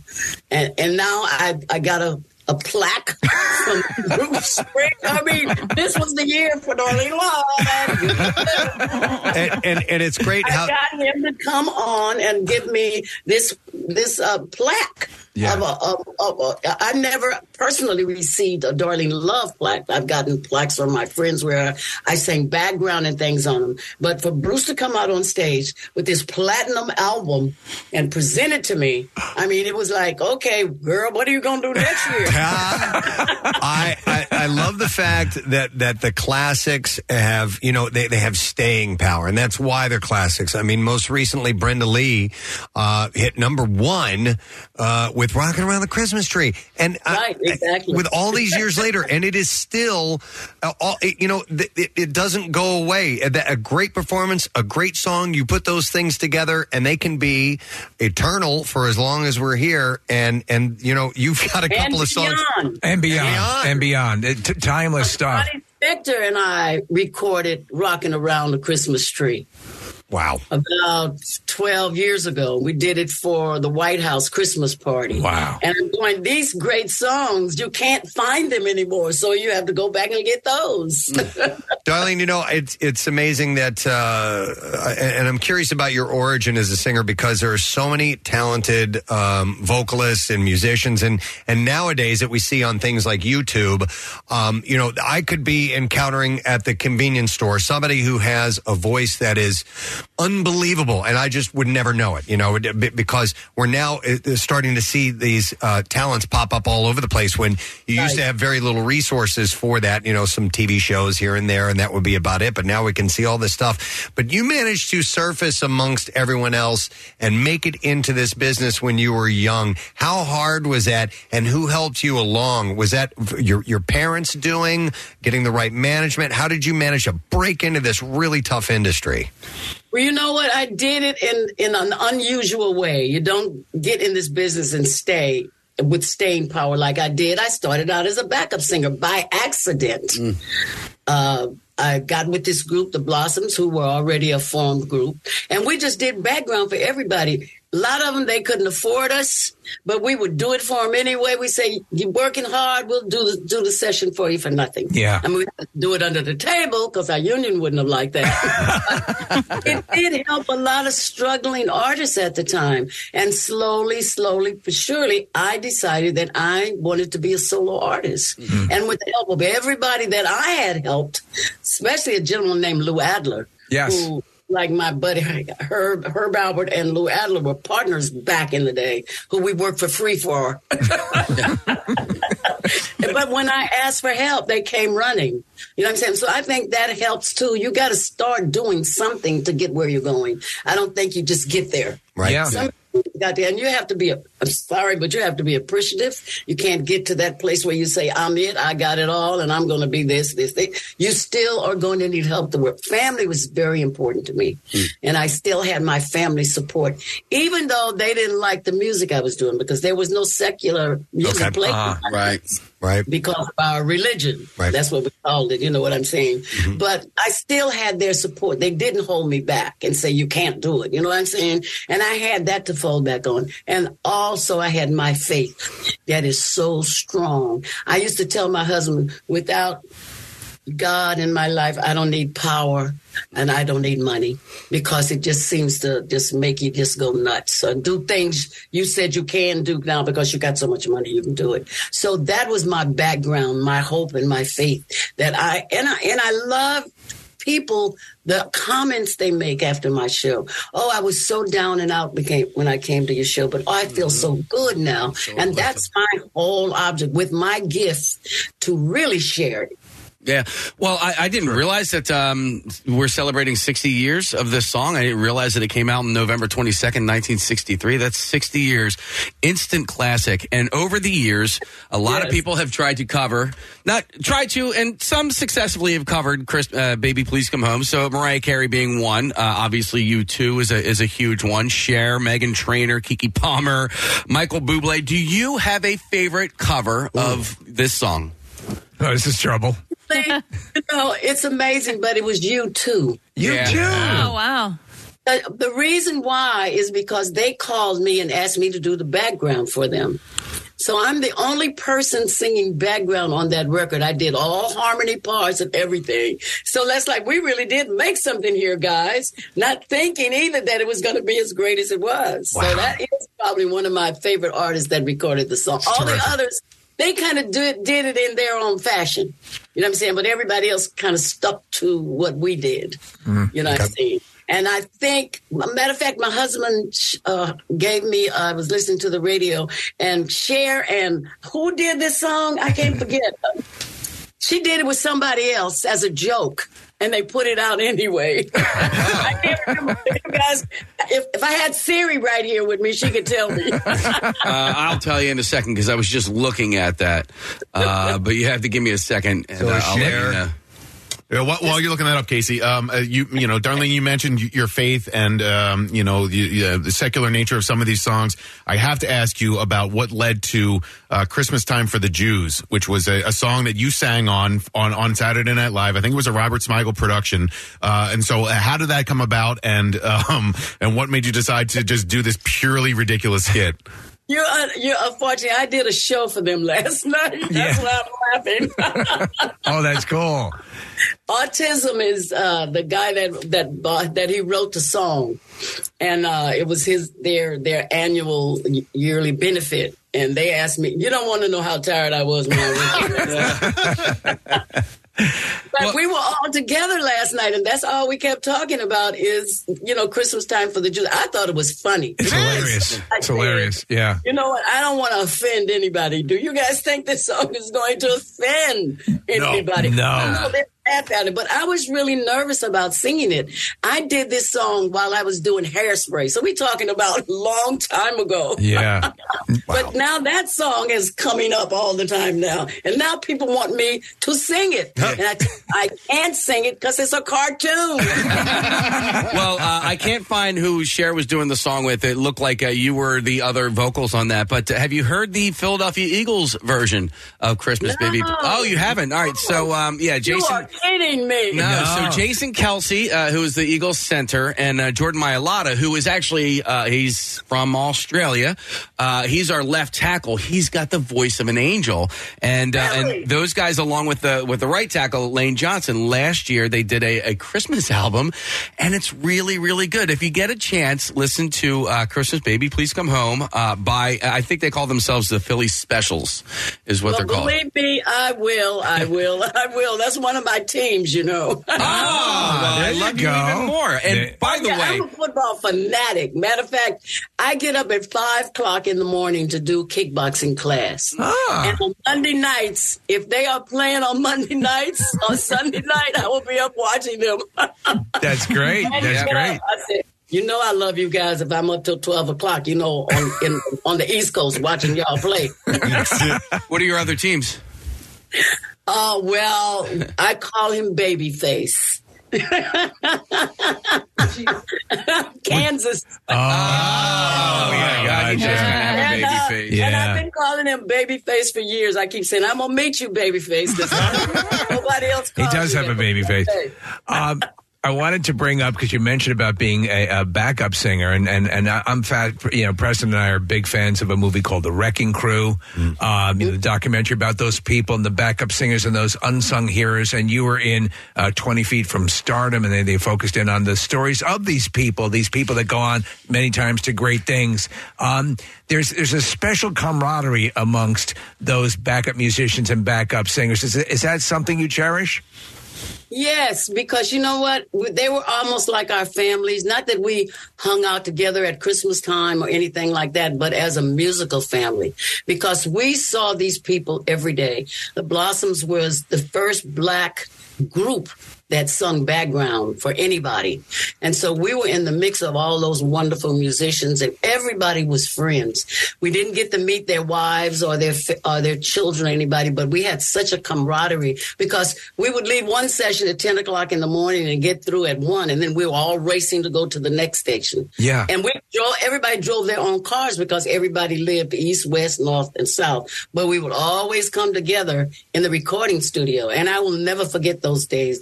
They really resonate, and I feel so bad about being a part of that. When you were singing with the Blossoms, did you sing backup for Johnny Rivers? Yes. We did an album with him live at Whiskey Go-Go. Wow. In the studio. Johnny Rivers is one of my favorites. Poor Side of Town, I think, is one of the greatest songs ever. All those records. We did all those records. But, we hung out with the Beach Boys. Yeah. Dan and Dean. I mean, it was like that family, too, we had for a long time. With all the geniuses that you were around and all of the music legends, you being one of them, is there one that stands out to you as being in a class by themselves that just rises above the others, it just constantly amazes you? I always remembered Sam Cooke. And I think because we came from the same background. But he struggled more than all of us. I think because he was a male. Yeah. He was black and he was handsome. Yeah. And everybody wanted him. And they wanted him to stay in gospel music. I didn't have that problem. You know, people saying, you can't go there, you can't. But Sam had to face all of that. And he got through it anyway. And he got through it in a great and a wonderful way. He made himself a star. When he said, this is what I'm going to do. And none of us put him down for it. It was our church people. Yeah. You know, they were the ones who were pulling, especially on him. So he had a lot to fight. So it was tough to live in both worlds, to perform and record gospel music and popular music at the same time? Oh, please. They have a saying that the secular music was the devil's music. So there was your fight right there. Yeah. If it was the devil's music, I've never read anywhere in the Bible where the devil created nothing. Yeah. But hate. Right, yeah. Not love, but hate. So he was making that battle for Sam because, you know, we never thought it was anything wrong with secular music. But the church people holding to their faiths and their beliefs, whatever it was, because now that you've grown, you can look back and say, are you kidding? Yeah. Darlene, I mean this with all due love and respect because I am a huge fan. But you've made it to the ripe old age of 82. And is the secret to making it to 82 getting up and kickboxing every day? 'Cause I can't get over that fact. The fact is, don't think I like it. I will never tell that. So, you know, I just love getting up at 5 o'clock in the morning. No. I do it because it keeps me healthy. It keeps me strong. And, you know, I've come through a hip replacement. I've had a heart attack. But through it all, I had to listen to my doctors. And one of my doctors always says, you know your body better than anybody. And I listen to the truth of that because everybody, you're the closest to yourself. You know what you can and cannot do. And sometimes we push ourselves further than where we should. We do it. But my whole thing is always the next day coming home and just relaxing. Yeah. Not worrying about nothing. Today is going to take care of itself. Well, we'd be remiss if we didn't bring up, you know, a lot of people know you from Lethal Weapon, know you as Danny Glover's wife. And, Trish. Yeah, and you were terrific, and your acting chops are clearly established. Do you enjoy the memories of working on those films? I did. I really did enjoy. The first thing that I remember when I got the part is Dick Donner calling me on the telephone, the director. And I said, who is this? He said, this is Dick Donner. I said, and who are you? I forgot that quick who I was talking to. He said, excuse me, have you ever had a director before? I said, no. Well, I'll never forget. I'm your first director. There you go. Yeah. And it kind of stayed with me. Yeah, it seemed like the whole collective there, the movies just came out of left field, but you were phenomenal in it, and the chemistry between you and Danny Glover was solid, was good. Did you guys hit it off immediately? Oh, yeah, because Dick Donner was that type of director. Everybody had to really know one another, know their background. They sat, Dick Donner and Danny sat on the phone with me one time before we started filming for about an hour talking about our backgrounds, what we did, how we know each other. Let's figure out, though you don't have to say it in the movie, you guys met, say, in a club, and Danny fell in love with you. I mean, we'll talk all about that before we even started the movie. Well, so that really did help. Now with your kickboxing, you can be in the next Lethal Weapon movie. And we will look forward to that. If it ever gets done, if they don't leave the planet before. Starring as Riggs, Darlene Love. I would love to see that. All right, Darlene, it's such a treat to speak to you, especially around this time of year. But the show is at the Keswick Theater on Thursday night, 8 o'clock. Tickets available at KeswickTheater.com. We hope you have a great Christmas. Thank you so much for coming on with us this morning. You guys too. God bless you. All right, take care. Darlene Love, guys.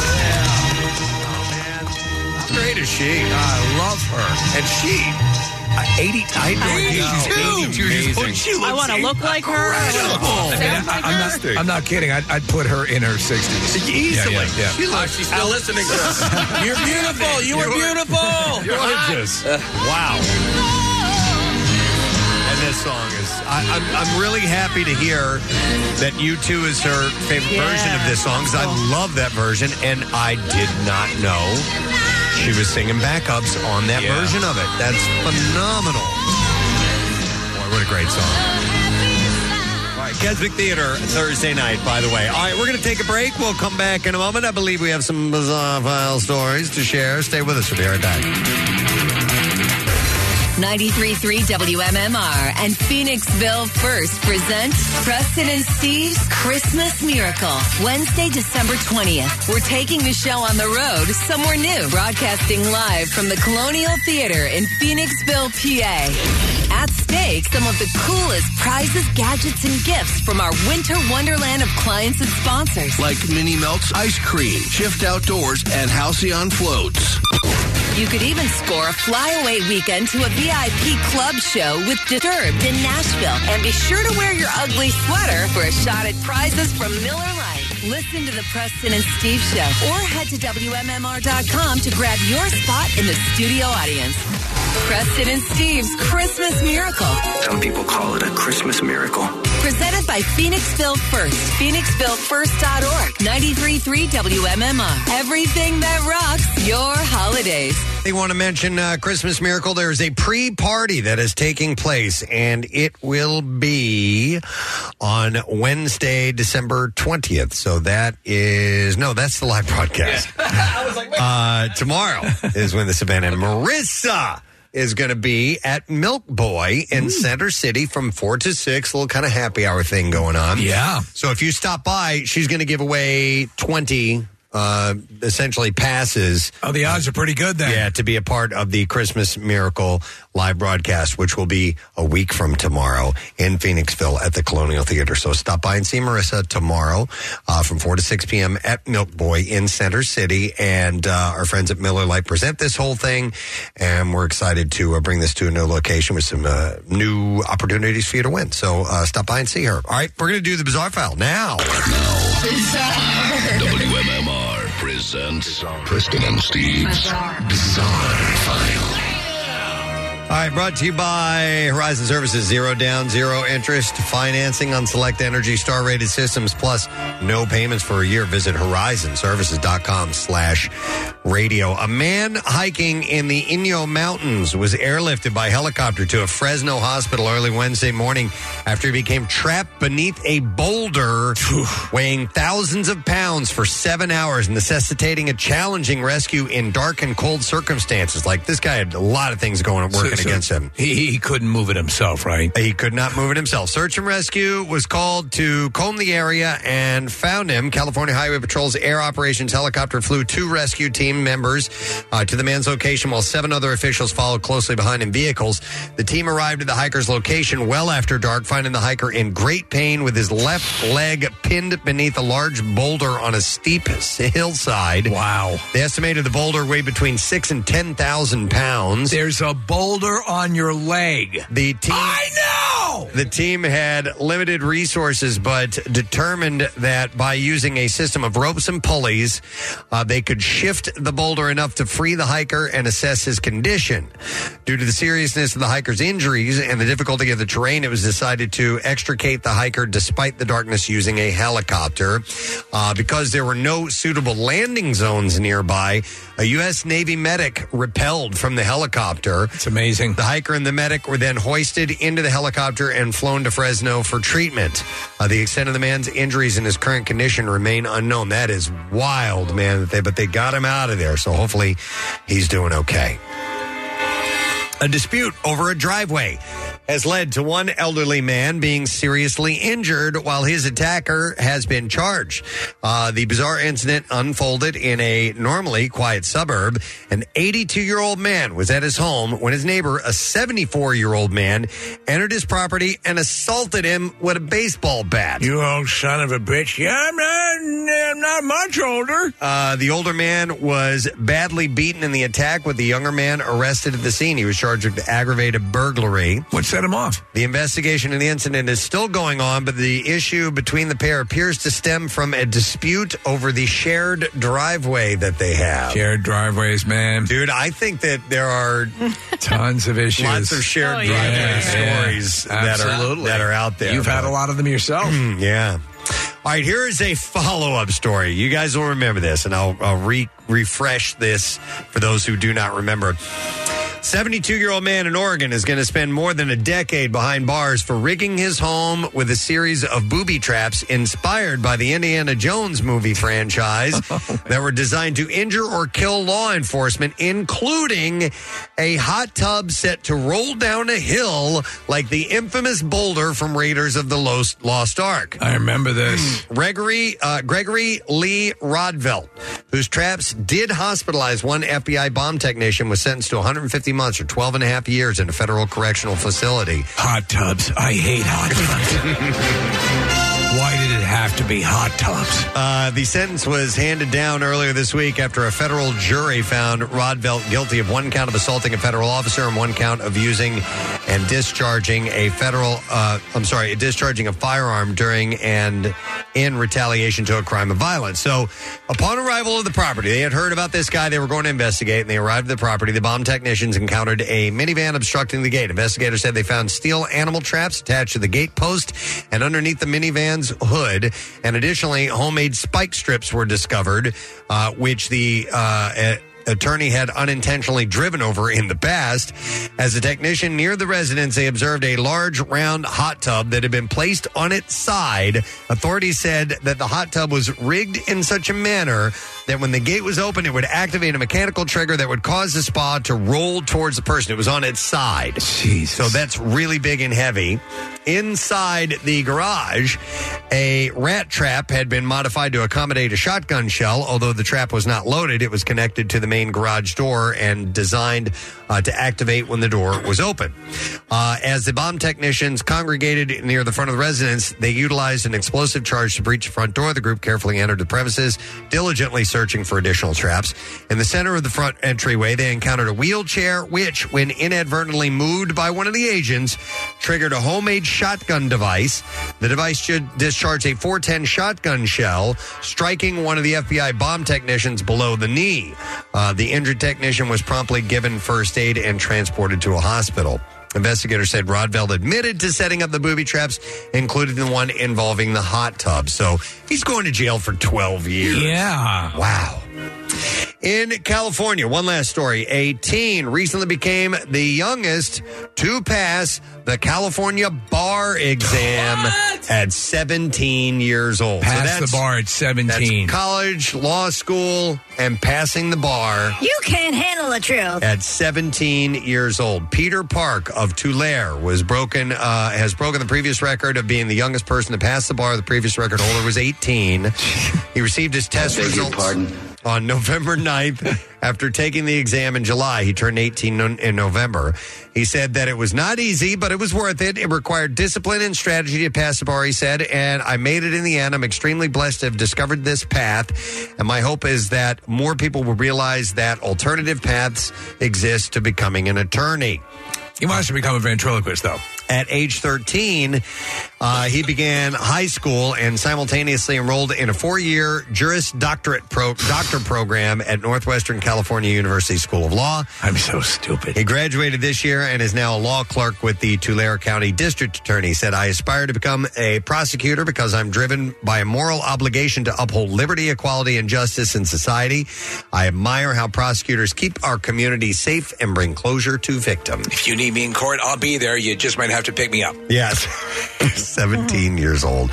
And that is what I have in the bizarre file for you now. All right, we're going to take a quick break. We'll come back in a second and we'll test your knowledge of today's program. The lesson question is on the way. Trash and music news, too. Stay there. We'll be right back. Don't you hate it when some jerk on the radio says, "Hey, Alexa, open MMR"? Did it work? No? Okay, well, maybe, "Hey, Alexa, wake me up to WMMR every day at 6 a.m. And if that didn't work, just know that you can do that anytime yourself. You're welcome. Preston and Steve. Their name is their address on the web. PrestonandSteve.com. Football's back, and this Eagles season, there are huge prizes to be won at Acme. Enter Acme Swoop In and Win sweepstakes, and you could win up to $10,000 cash or 2024 Eagles season tickets.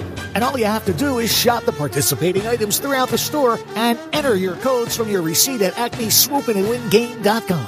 Acme makes sure Eagles fans have all their game day needs to tailgate or host like a pro. Stop in and discover why football is better at Acme, the official supermarket of the Philadelphia Eagles. Winter may seem like a strange time to replace the windows in your home, but with Window Nation, it's the perfect time. Right now, Window Nation is offering you 50% off all window styles. Plus, you can get 0% interest for 5 years. So get rid of those cold, drafty windows that are costing you more to heat your home. With savings this big, it's time to give Window Nation a look. It's easy. Simply call 866-90NATION or visit windownation.com to get started. Now, back with more of the Preston and Steve Show podcast. A Tuesday morning, Tat Tuesday. Make sure you get on that. Text word tattoo to 39333. Floating World Tattoo and Pearson giving us a $350 gift certificate for your Preston and Steve Show themed tattoo. All right, but we're running out of time on that. You need to do it now. We're going to give something else away. We're going to do a lesson question and a 4-pack of tickets for Luminature at the Philadelphia Zoo is what we're going to give away. Nick, I'm going to go off the board. I'm going to bring one up here. Now, we found out that poinsettias are not dangerous for cats or dogs, but what are? 215-263-WMMR. Poinsettias will make them, they can make them sick, but they're not lethal. Maybe if they ate too much, it would be, but these definitely are. Yeah, sadly. What did we find out are lethal for pets? 215-263-WMMR. Call if you know the answer. The trash business is a gold mine. 93.3 WMMR with Preston and Steve's Hollywood Trash. Brought to you by Embers Smokehouse and Tap in Chalfont, PA, offering a unique twist on classic barbecue. You can enjoy chef-inspired plates that are perfect for dinner, a game, or holiday parties. You can visit Embers Smokehouse and Tap.com for the menu. What's going on this morning, Steve? Well, Cardi B announcing her split from husband Offset, referring to him as dead weight. Cardi says she knew the magic was gone when her WAP dried up. Oh, wow. Hey! Disgraced Today Show host Matt Lauer and co-host Savannah Guthrie had an informal reunion over the weekend, with both attending the Today Show producer's Jennifer Long's wedding. Matt later admitted to being nervous, but said it turned out to be a wonderful chance to reconnect with so many people he had molested. Oh my God. And finally, a Grammy Award that was awarded to John Lennon, expected to fetch $500,000 when it goes up for auction this week. The Grammy is worth even more because a cryptic message to Lennon on the bottom of the statue reads, "Blink twice if Yoko is holding you hostage." Wow. That's the trash. All right, let's see if somebody does indeed know the answer to this. So poinsettias, turns out, are not lethal. They can make pets sick, but they're not lethal. But what is? We did find out. 215-263-WMMR. We'll go to Josh. Hey, Josh. Good morning, buddy. Good morning, bro. Bro. All right. What's lethal for your pets, Josh? Hand grenades. Yes. It's true. A lot of people don't know that. Grenades. Hang on, Josh. We're going to give you a 4-pack of tickets to Luminature at the Philadelphia Zoo. Luminature is back for another season of sight, sound, surprises at the Philadelphia Zoo. Now through January 6th, with more than 1 million twinkling lights. It's the biggest and brightest holiday light show yet. And you can reserve your tickets now at philadelphiazoo.org. Now, Preston and Steve's Music News on 93.3 WMMR.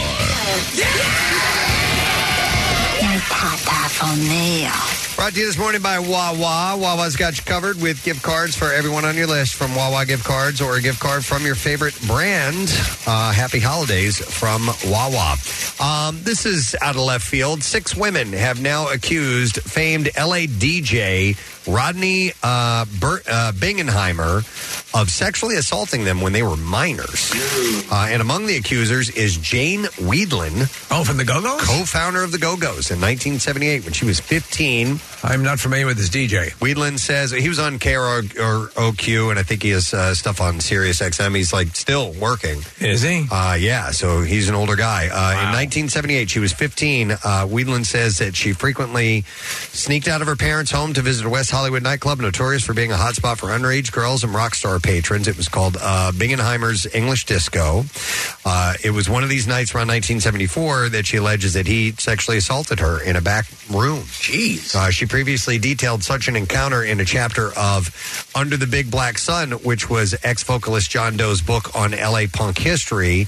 She didn't name him at the time. She had said, I wasn't entirely sure what had gone down until we went back out. He disappeared into the crowd. I went back to my friends. I'm not going to say what he did.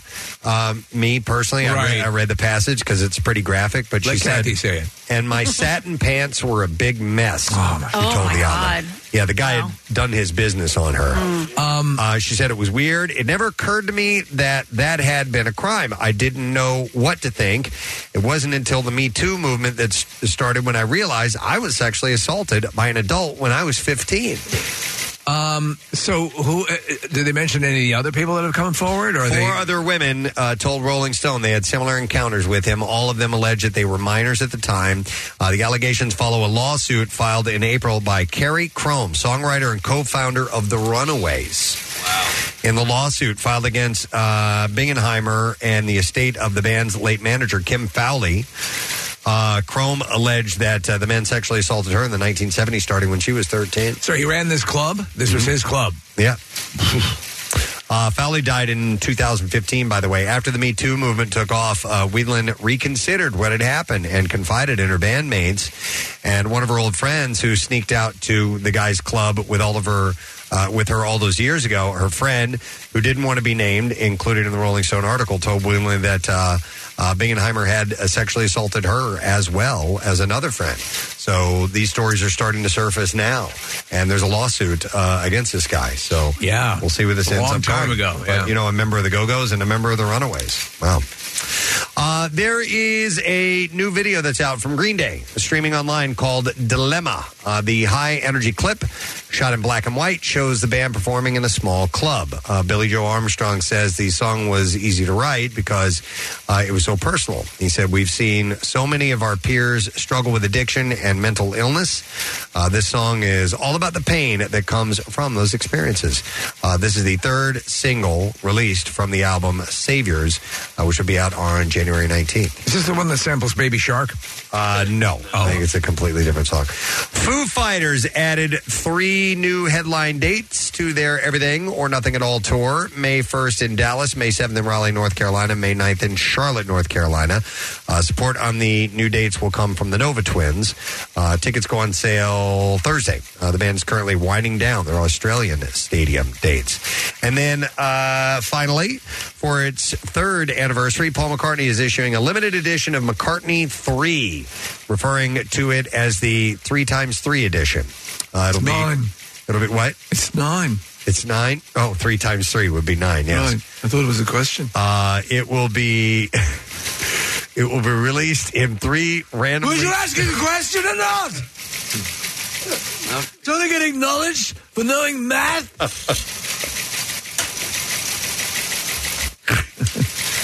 It's just so surprising when he gets angry. I love it. And the littlest thing set him off. Set him off. A little math problem for crying out loud.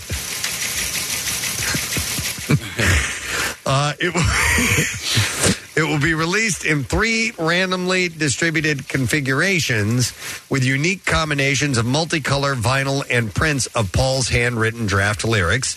Additionally, it will feature new cover art. Dear Diary, I hate when I do a math problem correctly and some dickhead doesn't acknowledge it. It affected him so much that he wrote it in his journal. In anticipation of what might happen. The album is the 3rd in a trilogy recording during the pandemic. Paul used the unexpected time on his hands to get into the studio and produce this intimate music. Did you buy, so obviously massive Beatles fan, as was I, and am, and will always be. Did you, though, buy a lot of the solo stuff? Were you a fan of? Some of it. So Pipes of Peace, I think I bought, and a handful of those things. What about Pralines of Positivity? I didn't buy that, no. But like Flaming Pie, by the time he got to stuff like that, I wasn't buying the solo stuff. But, I mean, Wings and those first few solo releases were fantastic. I bought, a bunch of those. But, yeah, at some point I kind of fizzled out. And the same would be true for Lennon. I bought, here and there. Yeah. McCartney 3, the 3x3 edition, will be out on December 15th. And that's it. That's what I have for music news. Was that okay, Paul? That's all right. Okay, good. Move along. All right, we'll move along now. Wasn't great. Exactly, Kathy. Kathy gets me. How come you can't? He's such a hair trigger that I'll take even as long as he's not yelling at me. I'll take an all right. We both like activities. We do. All right, we're going to take a break. We're going to come back in just a moment, and we will get ready to wrap up the program, do the letter of the day for the Word of the Week prize, so stay with us. We'll be right back. To your neighborhood. Join Marissa from the Preston and Steve Show tomorrow from 4 to 6. Preston and Steve Christmas Miracle Miller Lite Ugly Sweater Edition pre-party at Milk Boy, 1100 Chestnut Street in Center City. Enter for a chance to win passes for Preston and Steve's Christmas Miracle. And enjoy 350 Miller Lite 12-ounce cans. Complete details at WMMR.com. Getting ready to wrap up the program. I would like to mention to you this really cool thing, in case you did not know the information, that coming to Ovation Hall at Ocean Casino Resort in Atlantic City, Leonard Skinner. Oh! Man, 50 years that band has been doing what they do. 50 years of Leonard Skinner. So tickets are going to go on sale. Let's see, this Friday at 10 a.m. The show will be Friday, June 28th at Ovation Hall in Ocean, at the Ocean Casino Resort in AC. It's pretty amazing. All the original members? No, I think everybody's dead. Yeah. But you do have a few of the leftovers. Ronnie Van Zant's cousin. Oh my God, I'm having a brain fart now. Steven. No.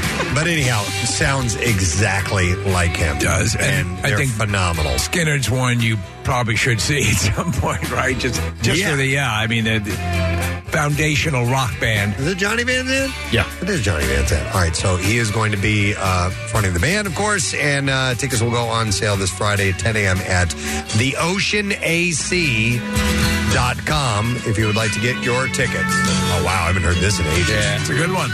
Tuesday's gone. Days Confused. In that soundtrack. So there's Donnie, Ronnie, and Donnie. And Tito. Bobby, Robbie, Ricky, and Mike. Donnie, Ronnie, Mickey, Mike, and Will. Willie. And Weeby. What are Matt Damon's siblings' names in Good Will Hunting? Yeah, I don't know. Do you know? No. He's like Ricky, Bobby, Robbie, Jabby. Yep. One of 12, I think. All right, so anyhow, Leonard Skinner celebrating 50 years, and that's Friday, June 28th, Ovation Hall in Ocean Casino Resort in AC. So get those tickets. They go on sale Friday at 10 a.m.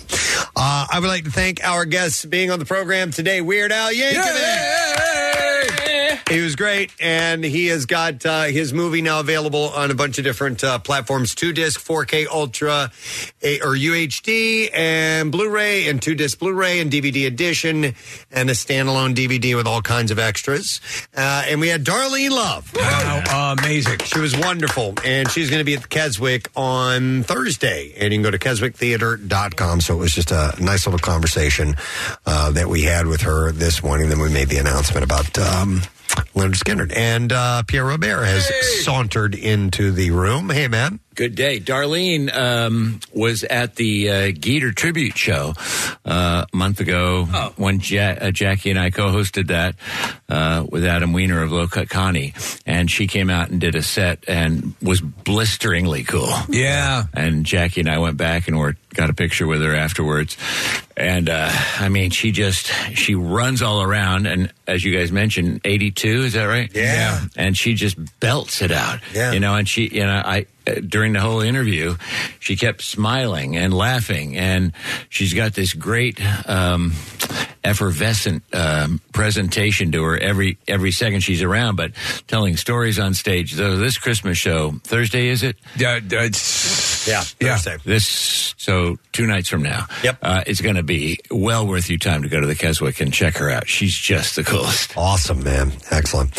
All right, shall we go ahead and get the letter out of the way? All right, here we go. Preston and Steve on 93.3 WMMR. Now now, the Daily Letter. All right, the Preston and Steve show is brought to you today by the letter R as in rest, ye merry gentlemen. Ah, yes. And we will get our Word of the Week prize on Friday, a stock car racing experience at Pocono Raceway. Christmas is right around the corner, of course. Don't give another boring gift. You can put that special someone behind the wheel of a heart-pounding 160-mile-per-hour stock car on the Super Speedway at Pocono Raceway. Get a gift voucher at 877stockcar.com. That's 877stockcar.com. So Friday is when we give that away. What's going on today, man? Well, we've got the 3 C's for the workforce blocks: Collective Soul, Counting Crows, and Christmas music. And we're continuing day 2 of decorations. Sort of getting there, but not quite. This year is, I think, where one might have said last year was lean. This year, it's like an effing forest out there right now. It's a little top heavy, which is how we like it. I just got the email from Preston. Please decorate our studio this year, particularly my area. So, by the way, the mic stand has become my favorite. Isn't it great? It's my favorite now. I didn't know what that was. I walked by and I took a good look at it. And I looked underneath all of it. And I'm like, that's the mic stand that Pierre was talking about. I love Isn't it priceless? And one of the elves, a couple of years ago created that. And this is the encouragement that I try to give to our young broadcasters. Right. You know, find a mic stand and throw crap at it. Yeah. And stick it on it and make it a Christmas beautiful thing. It's like it's Rorschach like test. Yes. Yeah. What do you see in this? I see a worm turning into a butterfly, or whatever worms turn into. Caterpillar turns into a butterfly. My Natural Geographic show starts next week. Anyway, it's the I don't know much about nature series. That's it. I don't know. I don't know. What do you want? I don't know. I'm not just a sports guy. That's all I know. I chew cigars and I eat tobacco. And I drink a lot of whiskey. I chew cigars and I eat tobacco. And I kick their ass because they don't play hard enough. I don't know. Jesus, God Have another almighty. bite of tobacco. Huh? Have another bite of tobacco. I had some. Have some yourself, you punk. Anyway, and we'll also have Def Leppard. Various parts of me come out at various times. It's part of my many dysfunctional aspects. We'll have Def Leppard tickets and Journey and Steve Miller coming sometime next summer somewhere. We're at least sure of that somewhere. It's going on sale sometime this week, and it'll be sometime next summer, as all these concerts are like 5 years from now. But it'll be one of those. All right. Very good. Today's Tat Tuesday. We need to give that away. So let's congratulate Wayne Bremer. Wayne is a resident of Philadelphia, which means he's not going to have to go too far to head to 1729 South Street to Floating World Tattoo and Piercing and get his Preston and Steve Show themed tattoo and join the ranks of the Inked. You can check out their artwork samples, floatingworldtattoo.com, or go to Instagram and check out at Floating World Tattoo. So congratulations to you, Wayne. I will take this moment to thank our sponsors. Preston and Steve Show is brought to you by Duncan. The Preston and Steve Show runs on Duncan. Also brought to you by Meineke. For tires, brakes, batteries, exhaust systems, and more, Meineke. You won't pay a lot, but you'll get a lot. Tomorrow on our program, we will go live on Fox Good Day. We will have a secret text word all set up. Have some stuff to give away, including more Christmas Miracle passes. Your chance to join us next week for that event at the Colonial Theater in Phoenixville. So we'll start ramping that up a bit. That is it. We are done. Rage on. Have yourself a great day, and we'll see you tomorrow, gang. Bye-bye.